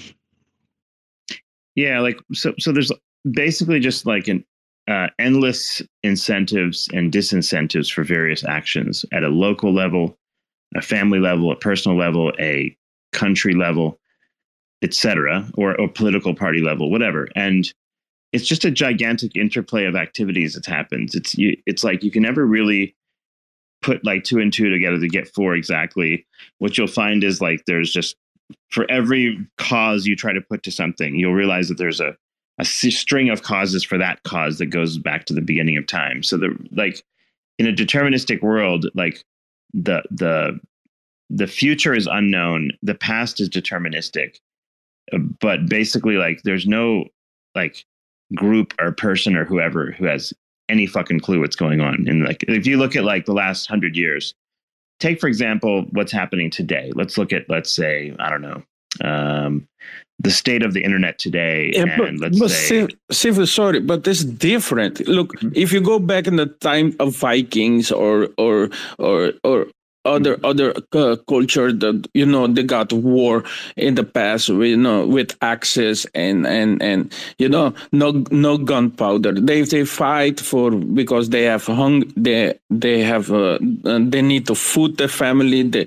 They're greeting everything. Okay, with in the whole history. Okay, but now we are. so in the future, so we have technology, we have why we have so many technologies that we don't need oil anymore. We can use like this dude from Africa. This dude, he can change every plastic, because in the plastic you have oil. He can change to make oil, gasoline. He can make. We have the tech, and it's we have technology a long time already, man. But they don't want to put the people. There is need to be a people. The people that empower this world. They need to hate. This kind of people hate humanity, the humans. No, I think it's a simple thing. What you have to understand is there is no they. There is no they. There is no special group of them.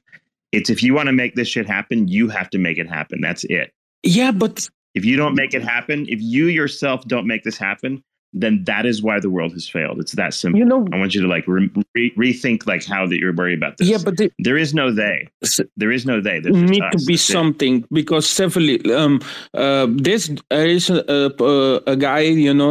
Sorry if I put some other point. Don't take I'm crazy. This dude is a student guy. Is a black guy. I don't remember his name. He studied the tablets, the Egyptians. He studied everything. This guy, okay. He say in the Admiral tablets, some kind of people was before us in this place. Okay, they say they try to fuck with AI, but they don't do it. But because if you have too much AI, the AI can take over. And we're talking about technology about thousands and thousands of years ago. Okay. And now in this time, we're trying to do the AI shit. And in the tablets, they told us to don't do it because AI is not, you cannot control AI. Wait, what tablets were you talking about? What do you Demon knows. How you call it? The Emerald tablets? Yeah, the greens. The Emerald tablets? Yeah, the greens, the green tablets. You know what I mean? In the museum.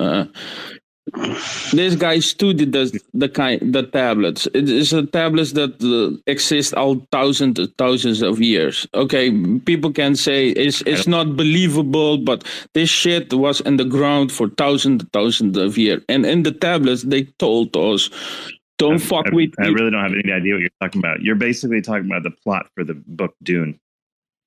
The what? Like Frank Herbert's Dune is the story you're talking about. That's actually quite interesting. I wonder how you feel it. So, Cephii, do you believe that there were highly advanced civilizations in the back, or in way back? Yeah, Tartarians, thousands of years ago. No, not really. Nothing of any Yeah, people created interesting structures and what have you. I think people understood kind of maybe some elements of geometry and art more than we might expect, because a lot of that was sort of lost to history and stuff. But as far as advanced technological innovation, no, not really, because it's impossible to hide the remnants of some of that kind of thing. Like advanced methods. Well, not really though, because so I'm an engineer, and one of the biggest things is you think of the longevity of things. So our concrete, right? So we have industrial concrete. Things decay. That can last 1,000, a 1,000 years, right? 1,200 years. Things decay quick. I understand. Now metals, any technologies if humanity went away, if we got wiped out, right, a fucking virus, whatever, and all humans, Homo sapiens were fucking wiped out on the planet, all of our buildings would fucking pretty much be gone except the ones made out of stone. Everything metal, 747s, our tanks, they decay. Everything would be gone. You wouldn't see anything from those in couple hundred years. it wouldn't even be 1,000 years. In a couple hundred years, they would all be gone. I mean, you can already go and see. I'm sure you've done road trips. You have kids and all of that. You've seen those old like Buicks or Cadillacs, driving down 10 or the 40 on a ranch, and it's all rusty and stuff. Well, that was from the 60s, and it's three-quarters of the car's gone. Advanced civilization that did what? Like what? And like, what are we talking about here? Like, Well, there's different things. So some people think that, current civilization started coming back like 11,000 years ago, because there was some great catastrophe that happened, between 12,000 and 11,000 years ago, like within that area. And it wiped out huge civilizations, and we had to pretty much kind of start over again. And from that point, you did have some people that retained some knowledge from prior civilizations, and that's why you got like the pyramids and everything else. Sure, I mean, there have been human. Well, if you read, 100,000 years or more, right? But like, my point is like 300,000 that we know of, hundreds of thousands of years, that over the last million years or so that. But they weren't. But sophisticated, right? Like we were. What technical achievements are we ascribing to these people that why you think, technology? Do you think Tesla got all the inventions about himself? It is proof that Tesla just find. He studied the Tartarian people in the past about technology of 50,000 years ago. The Tartarian was full, the city was full energy free, man. And the technology that the Tesla find out, is Tartarian. So there are theorists out there that, they talk about. So if you read, I don't know if you ever read the Gitas and all that. The shit, but that's the problem. But there's plenty of fiction out there. It doesn't necessarily mean any of it's true. It's right, and that might be fiction, but the Gitas, the Bhagavad Gitas, and if you read the Indian texts, I mean those they read as some of it reads as fiction, but a lot of scholars don't think that's fiction because it wasn't supposed to be fiction. It wasn't written down as like something fiction, right? It was kind of like written down as but historical. If you look at the history of Indian mythology, people make shit up all the time in Indian mythology. Right, but that didn't have had some mythology in it. India's but they different. Talked about India, a new god can show up this week, literally, and there probably was one this week, and. So India has a way of just they got mythologizing. They got tens of thousands, of gods and different every generation you have another sort of mini but those texts are pretty fucking crazy though. But you don't assume any of that stuff is really the mythology part is really anything but hyperbole. Yeah, but that's not even mythology because they talked about they called this one dude a god or whatever, but that could have been anyone. So if it was a fucking alien and they came down, now today we would conceptualize things differently. But back then where if you weren't of high tech and some guy comes down in his fucking spaceship and is able to do all sorts of these things, these miracle looking things, you would think they were fucking gods, right? Yeah. And they talked about the Vermanas and all these flying machines. And they didn't just talk about them. They actually had pictures of them and drawings and almost blueprints of them, talking about how it went into such fucking detail to where it's why in a fiction, if you read today's fiction book, right, you read it and they explain some spaceship or some bullshit, but they don't put in blueprints of that motherfucker. There's always been great fiction though. No, but if you look at J.R.R. Tolkien, for example, if you read J.R.R. Tolkien's work and Lord of the Rings and the depth and all that, or for that matter, Frank Herbert's Dune, you could ascertain that, wow, there's a lot of detail here and it might have been real at one point. So it's the better stories, the more interesting stories, the one with the greater lore, tend to succeed in the like evolution of ideas. It doesn't necessarily mean they're real. Like, I don't necessarily believe that Frank Herbert's Dune would actually happen and a Butlerian jihad occurred in some country somewhere or whatever, or that like J.R.R. Tolkien's dragons are real or whatever. So there have been very, very good fictions that, and the ones that are very good are the ones that stand the test of time culturally. In other words, the ones that are more interesting. But another thing that it talks about in the Gita, though, are the underground cities because of those great wars that were fought from these flying machines. They talked about energy weapons, and the way they talk about them actually talks about it.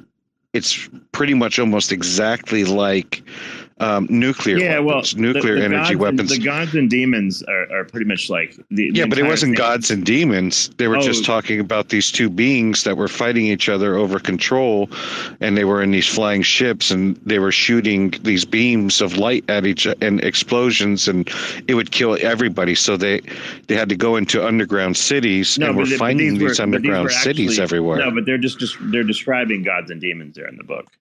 So the thing is, like, you're not really so the projectile weapons and all of these kinds of things that people talk about are in those stories are they're made into movies in India even today, like these things, but they're not like it's just us projecting that like they're aliens or some other story.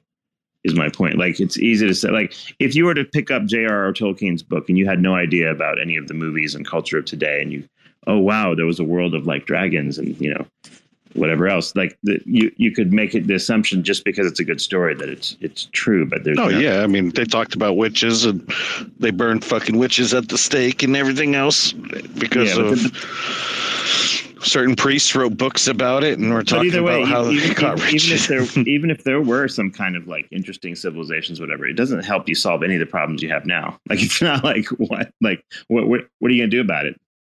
Like if they talk about free energy, that was one thing for people. Is the only thing that matters now is like whatever worlds you want to see, you have to go out there and fucking make it. It's that simple.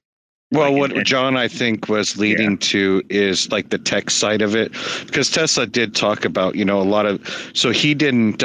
He never said he invented anything. He rediscovered those things from prior civilizations, and he brought that up multiple times. That he just discovered technology that had already existed in the world, with electromagnetism and electricity and free electricity and all this other good shit, right? So that's kind of what he was leading to. And he's like, look, if we have all the, this technology, why are we going into these countries? It's not like we need their resources, their oils, there's free energy, devices that can be used instead of all of that. But the thing is the biggest argument is, if that was true, if there is free energy devices, why do countries go there? Because they can't allow those technologies to come up, because that's how they keep the power. That's how they keep us enslaved as humans.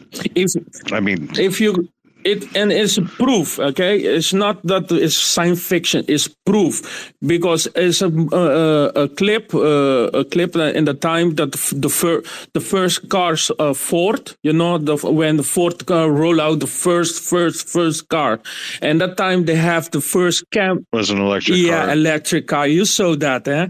It's so beautiful. Why they need, with the technology that we have, they have, because we have it and they have.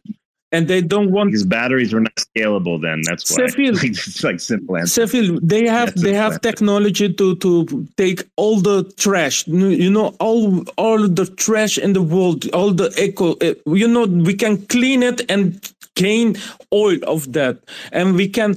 And it's not difficult. It's not. John, you need to do it. You need to do it. They don't. There's no they. Yeah, they. If there's a they, you're as good as dead. You have to do it. Yeah, but if the people come, many people have the. No, there's no people. It is you. You see, you're confusing yourself. No, Cephii. You have to do this. What I mean is no. There's no Cephii. Nothing. You must do this. You have to go out and make the world you want. They are not going to do it for you, man. Yeah, I know. But wait. Here, Bruce is going to fix it for you, though. Bruce, Tesla. What are you freaks discoveries from the ancient What are you freaks people. talking about? I have no clue. So honestly. Tesla and his secret discoveries from the ancient people. No, but hey, Cephii, you can as people that invented Hold on, good John, shit Bruce and knows what's going they on. disappears, and that has make me angry. You know, why killing, why Yeah. destroy these people if they can bring something good to the world? Yeah, I understand. Bruce, what do you think? Like, it should be figure out how Tesla, like, were the secret energy resources that Tesla discovered from the ancient peoples, were they buried on purpose so that people can control us? I mean, there's definitely massive incentive for secrecy about things in general, like military advancements. I'm on my vibration plate, by the way. I sound vibrating. What the what? I bought a big vibration plate, and I stand on it, and I vibrate. I really like it. It's one of my favorite things. You're sitting on it? It's like a thing you stand on. If you look up vibration plate on Amazon or something, then you'll find it. I've got a few. I've got a big set of them.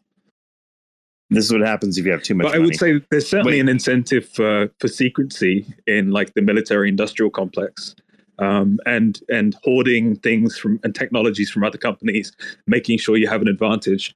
I think one of the most interesting facts, like in terms of basic facts, is the fastest plane now to date is still the SR-71 Blackbird, and that first test flew in like 1961. Interestingly, which is the same amount of time from then to now as it is from back then to the Wright brothers. So if you think about it, there's been no apparent on the surface technological improvement in speed since the SR-71, even though that is now like over 60 years old. Pretty fucking crazy.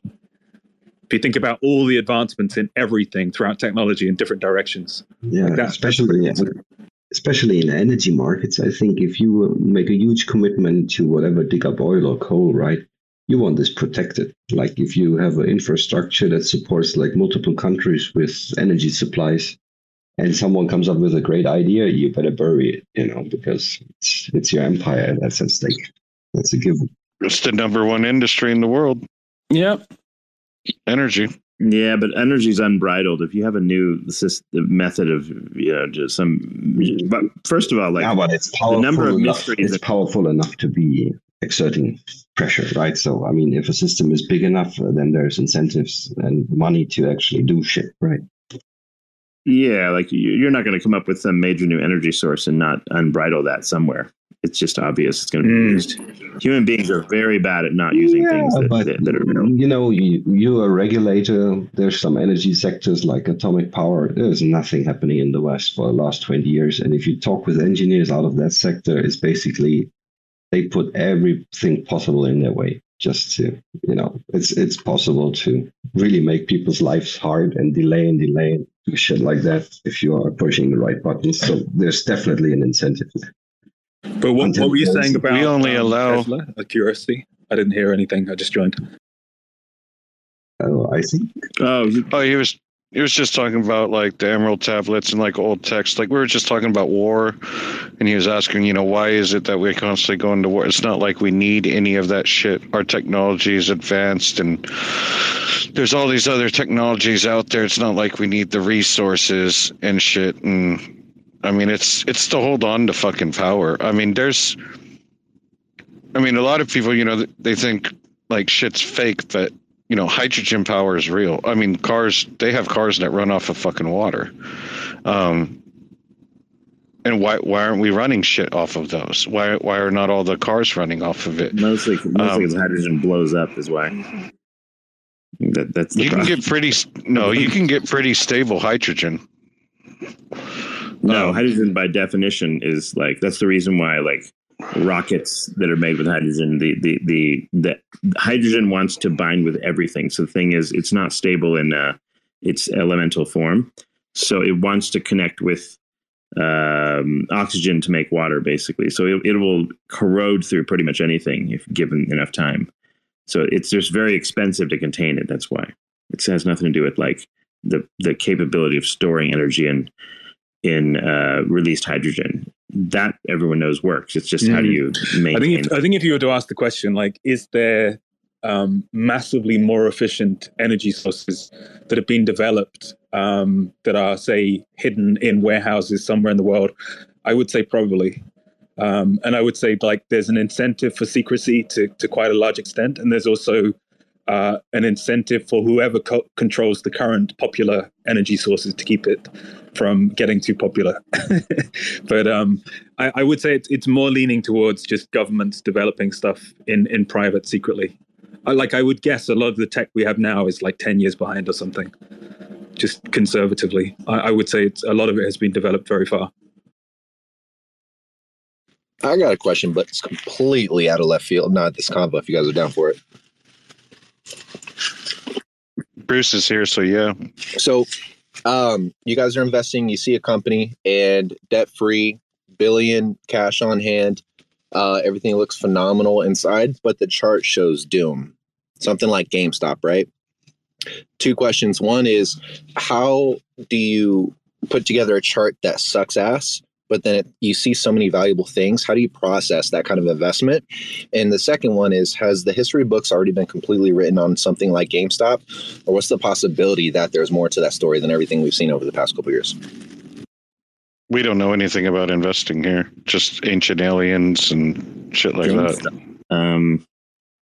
Well, Matt, the simple thing is, if you believe that there's a wrecked chart and it's a good company, get $100 for the stock and hold on to it. That's it. Like, just, it's like, if you believe the upside is as amazing as it might be, then your $100 becomes a lot more. And then that's that. If not, it goes to zero and don't worry about it too much. Pretty much it. Like, unless you have some inside alpha about the whole thing or some special analysis of some company or whatever. So I think unless you're really going to dig deep into what are you going to buy $1 million worth of GameStop stock today? Probably not. Right. So questions are always pretty boring if they're not specific. Yeah. Yeah. So I'm down from 13K down to 4K, and I'm fine writing it down to zero. I just thought, given inside alpha from somebody who spent 80 hours a week looking into it, like this dude's insane, but he's also at the same time got like 500K into it. So he's biased. But nonetheless, I just had somebody, quite a few of you know, just kind of. Wait, someone bought, clarify, someone bought 500K of what? GameStop? Yeah. The actual, the video game store. Okay.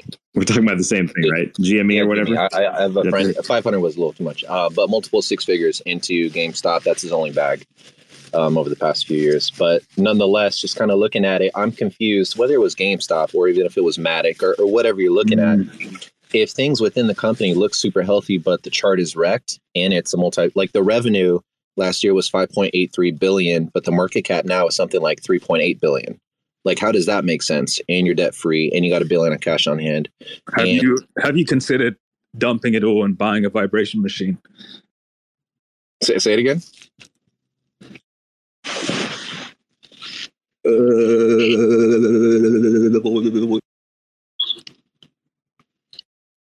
He said, have you thought about dumping it all and buying a vibration machine? No.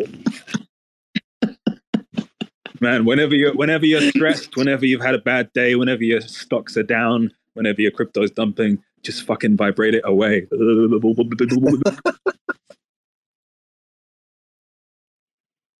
I'm just legit trying to figure out how you got something healthy, whatever it is. But is there any possibility of market manipulation and all these shorts?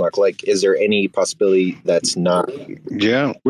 Are you and me both talking about GameStop?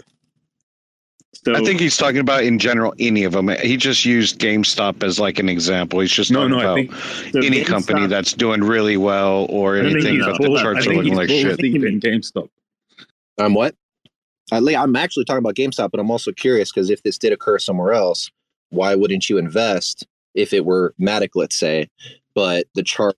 First off, explain to me, Matt, why GameStop is not just the next Blockbuster Video going to disappear entirely. Yeah, I wish I could rattle this off like my buddy. But are they doing something special that you are impressed with? Yeah, I think it's in the Luna Classic phase now. GameStop.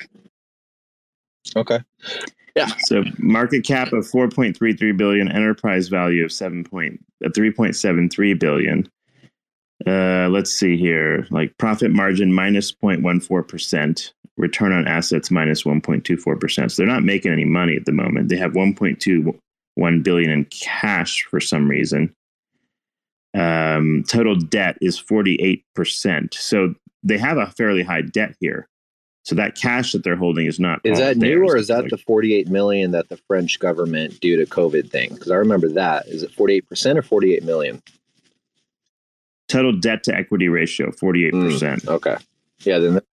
Oh yeah, they're fucked. Okay, yeah. Then there's something I'm not clear on. That's what I need to look at. That's why the charts are fucked right there. Yeah. Well, the other thing is like number one, if like do you play video games, Matt? Yeah, just Call of Duty, DMZ. Mm-hmm.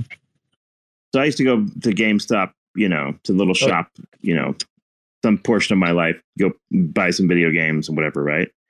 But the thing is, like, there is no actual market left for a video game store any more than there is for like GameStop or something. It's all streaming, obviously.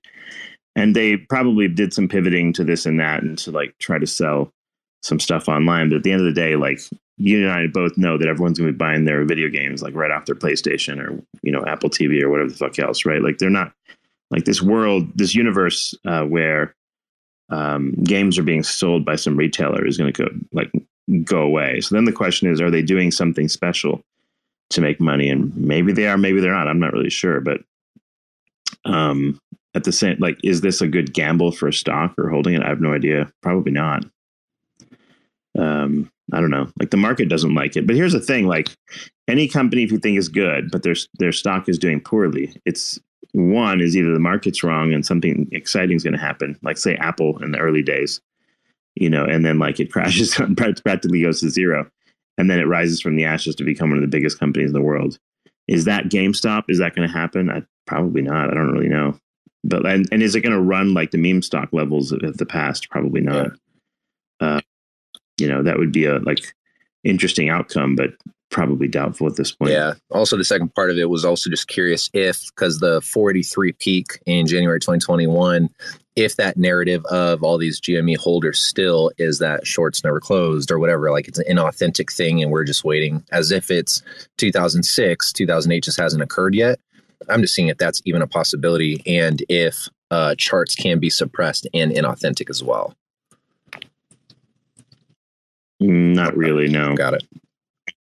Not really. I mean, like, it is what it is. And I made pretty good money off some of this meme coin bullshit. Like I bought AMC stock back when it was like, I don't know, $4 or something. And the thing like, and I legitimately bought it because I like movies. Like, and I like AMC theaters. And I'm like, I'll buy the stock and, you know, support the company or whatever the fuck. It was like an activist investment. And then all of a sudden it went fucking crazy just after I bought it. Like I was pure luck. I mean, nothing special. And the thing went to like, I don't know, $20 and I sold it. And I'm like, this is ridiculous. So I sold it. And then afterwards it went on to go like $50 or more. I don't remember how much it went, like really high. But like, would I be thinking that AMC as a company is a great buy right now? I bought it again, like in the last, like, I don't know, my position's down like 50% or something. Like I just bought a little bit just to kind of like keep an eye on it to see if something like that happens again. You know how you're talking about like maybe these things go meme coin crazy or something, but basically like it's been just trickling down to nothing over time. And I'm bored. You know, same problem. I'm bored. How many people are going to watch movies? I'm bored. We're talking about movies. Movie companies. If you were to ask me right now in this market, on the spread of crypto and shares and everything, is GameStop the most likely option? I would say no. The energy has come and gone. Yep, the energy's come and gone. I mean, you can either be a mega smart investor or you can be a vibe investor. This vibe is fizzling out. Yeah, that makes sense. I appreciate y'all. Thank you. Yeah, it's that was a vibe thing, and it was like this weird short seller, you know, attack the shorts thing and whatever. When something does a massive run or massive squeeze or whatever, And that happens once, and the community comes together and they get really high engagement from it and they go crazy. It's very rare that happens again, because so many people will have bought the top, they're down bad, like it's and they rotated money out to the next thing or whatever. It's very hard to recreate those conditions again. Yep. Not only that, but you have a fuckload of you have a lot of bag holders, like you said.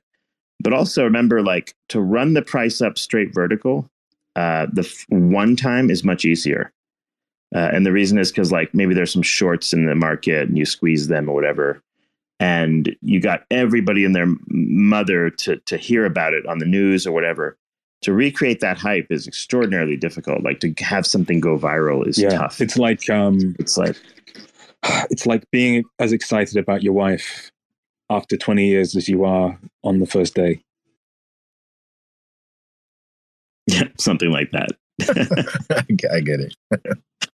Something like that. Yeah. No, it's like rekindling that is really, really tough. Like, it's as simple as that. Like, even think about most movies that you like. How many movies was like the sequel better than the first one? And then how many movies was the third one even better than the second one? Don't give that example. There are plenty of good sequels. Oh, Jesus, Godfather and stuff. Like, okay, fine. But yeah, it's in things like this, it's very hard to recreate anything. It's like there've been so many examples of this, when something is just surged like fucking crazy and then it's just been down. And then for some reason, like, a huge amount of people do turn up later on. They're like, when's the pump gonna happen? And you're like, it happened like a year or two ago. That was it. Like, what is this? It's like a weird trickle of the echo of the thing. Like, example, like the Lunar Classic thing, right? Like, many people still turn up to this day, like, when's the pump gonna, like, when's it gonna happen? When's the revival gonna happen? And I'm always like, well, it kind of happened. Like, the bottom of May 2022 to September, October, that was a 40x. Like, that was the real wave. That was the real craziness. Maybe something happens or not, I don't know. But it's like, when the big one happens for the first time, it's very rare that it will recur in the same intensity or even again. Actually, I was just pull up the AMC chart. It's interesting. Like, so this thing was this like same thing as the GME thing. It became like this meme stock, and it ran up from like $34, $25, and this isn't even the same price I bought it, because I think it's split or some shit. Anyway, it runs up to like $590, and then that it peaks there. Then within like, I don't know, within a month, it drops from like 500 something to 336. This huge dump. And it's same as like Bitcoin charts and stuff. You get this gigantic dump, and then that's what's called the I don't know what the name of it is, but like that dump is called something where it's like, and then you get a pump after that. It's called the complacency shoulder, where it jumps to like 500 again. So 550 down to 320 or something, back up to 500. And that's where everyone's like, oh, we're going to the moon. We're going straight up again. And everyone gets excited. So that's like all the people that missed the first run up buy that dip after it drops like, 40, 50%, because they're like, oh, we're going to get rich now. I missed it before, but I got it now. Right. And then what happens is it does another little pump, and that brings in a whole nother group of people who are like, oh, here we go again. And then it dips again. And then it dips, and just dumps into zero. And now it's at $4.57. So, and then even on the way down, there was like, okay, look, there's like $154 all the way up to like $240. And then like 118 all the way back up to 251. Now we're at $4.50. So this kind of like bubble chart is super interesting. That's why, like, when Bitcoin did this in the very beginning, they said, oh, this is going up. It's a bubble. It's a bubble. And then it does the bubble over and over and over again. And so one of the few places in the world that this happened again and again was Bitcoin. It's the magic of it. Like, it's the... Yeah. I would say generally, for something to pump again, it must die for a couple of years. Yep, that's true as well. Must exhaust everyone. Everyone must be like, oh God, nothing's going to happen. It really is over. And then they must sell because they perceive opportunity cost elsewhere. And they must all go, such that the chart gets almost entirely flat for about a year. Then you can pump, but not before. Although with most stocks and things that go through these big bubbles, like global bubbles, it's usually dies after that. That's the end of it. Like, whatever that was. unless it's some legitimate company like the .com bubble. Some of the ones in the .com bubble survived, you know, the Cisco's and the Microsoft Apples and shit. But you know, like what, 99% of those probably just failed and went to zero. So picking the right ones that are going to do the repeat bubble again, that's the hard part. That really is the hard part. And hell, that's what we do half the time in crypto. Any coin that's been around the second season, you're like, wait, is Chainlink going to break all-time high again? Is Ethereum going to go past all-time high again? This is always the question, right? I think another way of seeing this stuff is like, how cheap is it to pump a coin? When it becomes really cheap to pump it, then it's ready to pump. As in, if a whale can pump the thing and there's enough sellers gone that they won't just immediately dump it back, then it's worthwhile to pump. Yep, and someone has to have enough of that coin to make it worth it. Their bother, right? Like, why would they do it otherwise? But it's like the more crazy bottomed it is, then the cheaper the pump, and also the more that price increase will attract genuine attention that might make that pump profitable. All right, I got one more question for you. I had a mentor who said up until 40, he would take all the biggest risks of his life. And then once then he had to let go of that game and start being more conservative, yada, yada, yada, right? How do you assess how to take risks and at what levels? Do you have a strategy in your life for that where you'll allow yourself? Like I hear, put 5% into altcoins, but then make sure, you know, you're good and conservative in Bitcoin and or other investments. Bro, I'm all in altcoins. I don't have any BTC, none of that, right? So I have a high risk tolerance. How do you process healthy risk at what age and all that stuff? Do you guys have any? For me personally, I'm 23, so I'm a retard.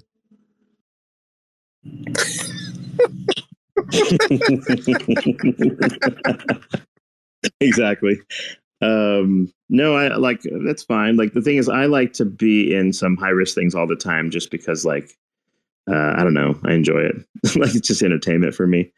It depends though. Like, you know, these things depend on like, I don't know, a lot of things, like how much wealth do you have generally? Like, are you so well off that like you could lose 90% of your money and you'll be fine?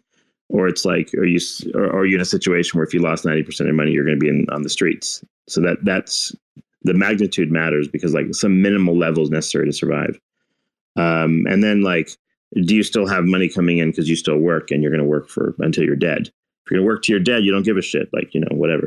The other thing is too, is like, this reminds me of like trying to convince bits? somebody to stop smoking or something. Yeah. It's the same sort of thing. Yeah. Trying to like talk about any sort of risk, I don't know, risk anything with investment. Everyone's just so different. I don't know.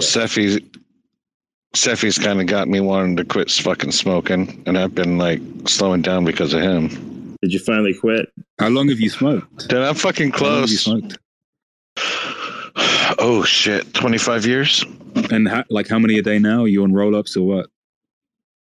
Well, it's probably smoked like a pack and a half, and now I'm probably down to a quarter of a pack, 5 or 6 a day. I've been using those Salt Nick vapes instead, it's like really high nicotine, so I just pop those, and then I've been slowing down on the cigarettes, and then once I get to zero on that, then I'll try to go down on the nicotine levels of the vape, and then do away with it. Nice. I smoked like 30, I don't know what a pack is, 20. I smoked like 30, 40 a day for 2 years when I was younger. Yeah, I used to smoke. See, but the one thing is it's never affected me. Like, I've always been a better runner than like the soldiers who didn't smoke. I ran farther than them. I wasn't exhausted. I could breathe. When I dive, I'm good. Like, I go spearfishing. Yeah, but that just means you could have gone hold so much my breath further. for like it means 4 minutes. Your potential was sky high. Hello. Maybe. My wall coin by gone, bro. Star coin is scam, bro. I'm totally affected, bro. Goodbye. What, bro? I don't know. I think he was angry at Demon Monkey and racist. Yeah. Racist against monkeys, bullshit. Dude, these spaces are comedy. The way I quit smoking was on the day of my last cigarette, I joined the gym, and then I had like really bad withdrawals for maybe a month or 2 or 3. Whenever I had withdrawals, I just went straight to the gym. and I took it out on the weights, and somehow like annihilating myself through the weights was enough to dissipate it. It was kind of interesting because like the energy of withdrawal is actually an energy you can direct into things. Like so long as you direct it away from yourself, like it's a certain, at least when I went through it, was like very restless. And whenever I had that restless energy, it like sort of compelled me to get a cigarette. But I noticed that I could put it into the weights, like almost in an angry way, like direct it straight into the weights. And yeah, I just did that like 3 months intensely and then ended up getting really into weightlifting. That was me quitting. I enjoy it though. See, that's my thing. It's a mental thing to me. Like when my ex-wife was pregnant with my kids, I didn't smoke because of the smell, and then I didn't want her inhaling anything or taking. And then when my kids were born, I didn't smoke because I didn't want to get smoke all over them and do all that shit. And then the only time I smoked is like when I was out in the field, or like deployed and shit. Mm-hmm. And then once we got a divorce, I started smoking quite a bit again. And then when I smoke pot, for whatever reason, when I get high as fuck or drink, I smoke a lot. But I've always enjoyed smoking. Like, I enjoyed it too. Never. By the way, I didn't quit for the health benefits.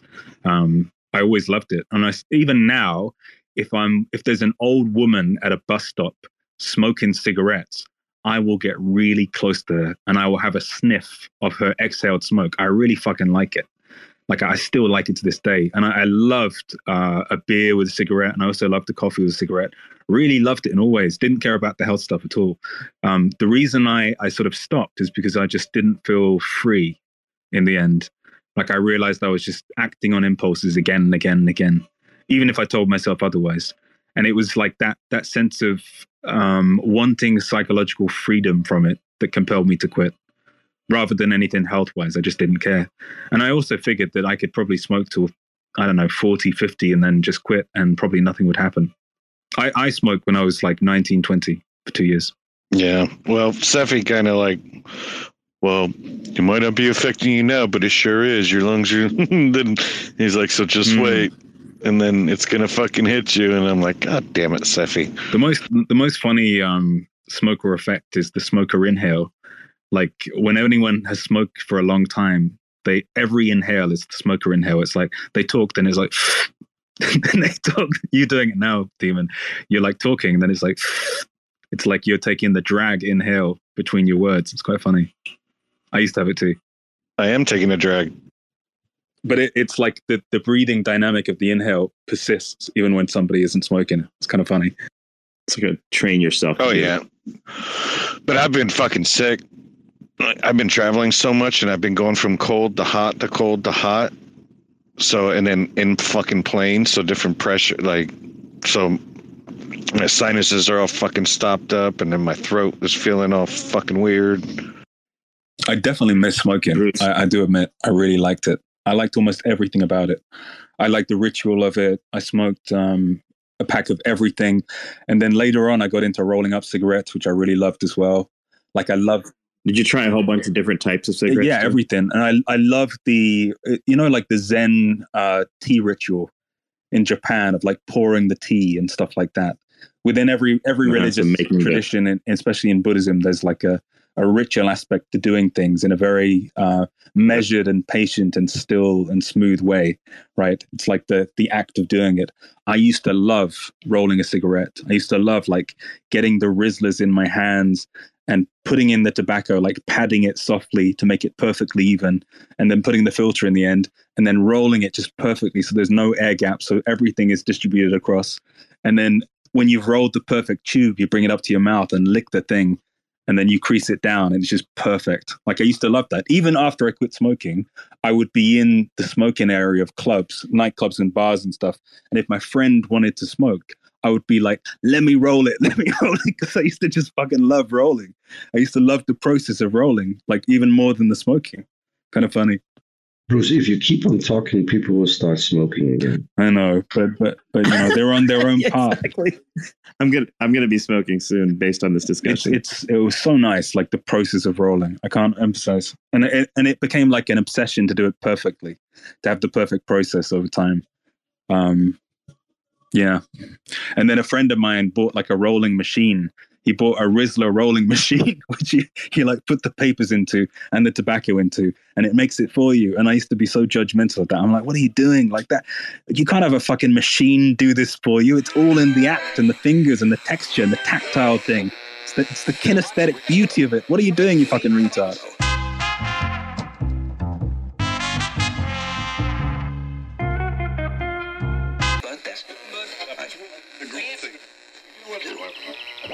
There's this principle in like Taoism. There's this principle in like Taoism where it's like the more you fight something, the more like the opposite of what you want, like just inevitably kind of starts to happen. There's this principle in like Taoism where it's like the more you fight something, the more like the opposite of what you want, inevitably it kind of starts to happen. Chirping on the Bird app, listening to nerds flap, wondering why the fuck my timeline's so cursed. It's like everybody's holding heavy bags in Web3. That's why they can't fly, they just drowning in the bird bath, fishing for some dry powder. Watch how we ignite the tower, blowing up their bank accounts, forgetting how to fight the power. Y'all don't even realize how deep this shit goes. They preaching open source, but don't listen to the code. And now it's mutiny, community, uprise. There's no more humility, futility, plus size. Motherfuckers leaking from the wrench down to the bare metal. Which side the line you bleeding out on when the dust settles? Motherfucking west side shit, needle and noose. Sticking with my armory, and Beto and Bruce. Reppin' psychedelic artistry, believing the truth. Like these motherfuckers even need a reason to sue? GM fam. Really worth all the effort? Is it really worth all the fighting? Is it really worth all the drama? And the answer, I think, is a clear no. We started using Zoom, now we finna zoom out. Teaching all these plebiscites what this game's really all about. Little baby bitches when they choose to have fits. All you're left with is kibble when you lose all them bits. And that kibble's just sawdust, this shit is all rust. Not a great look, you're what we'd call all nuts. And I for one did not see that coming. Cracking open books, yo, that's a lot of money. Meanwhile over here rewiring features. More critical thinking, less knee-jerk. More evolution, less shitcoin preachers pretending to be teachers. Y'all just predatory leeches. I mean please, just look at the track record. A bunch of VC rap fucks sucking up the cheddar. The recipe is 2 steps, rinse and repeat. Now we all in your butts and we bring in receipts. GM fam, have a seat. If you're listening to this, my plea to you would be like, don't have to take a side on it. Just say like, is it really worth this war of attrition? It might cost us a lot more than what can be gained by like fighting this to the bitter end. And sometimes it's better to just like move on.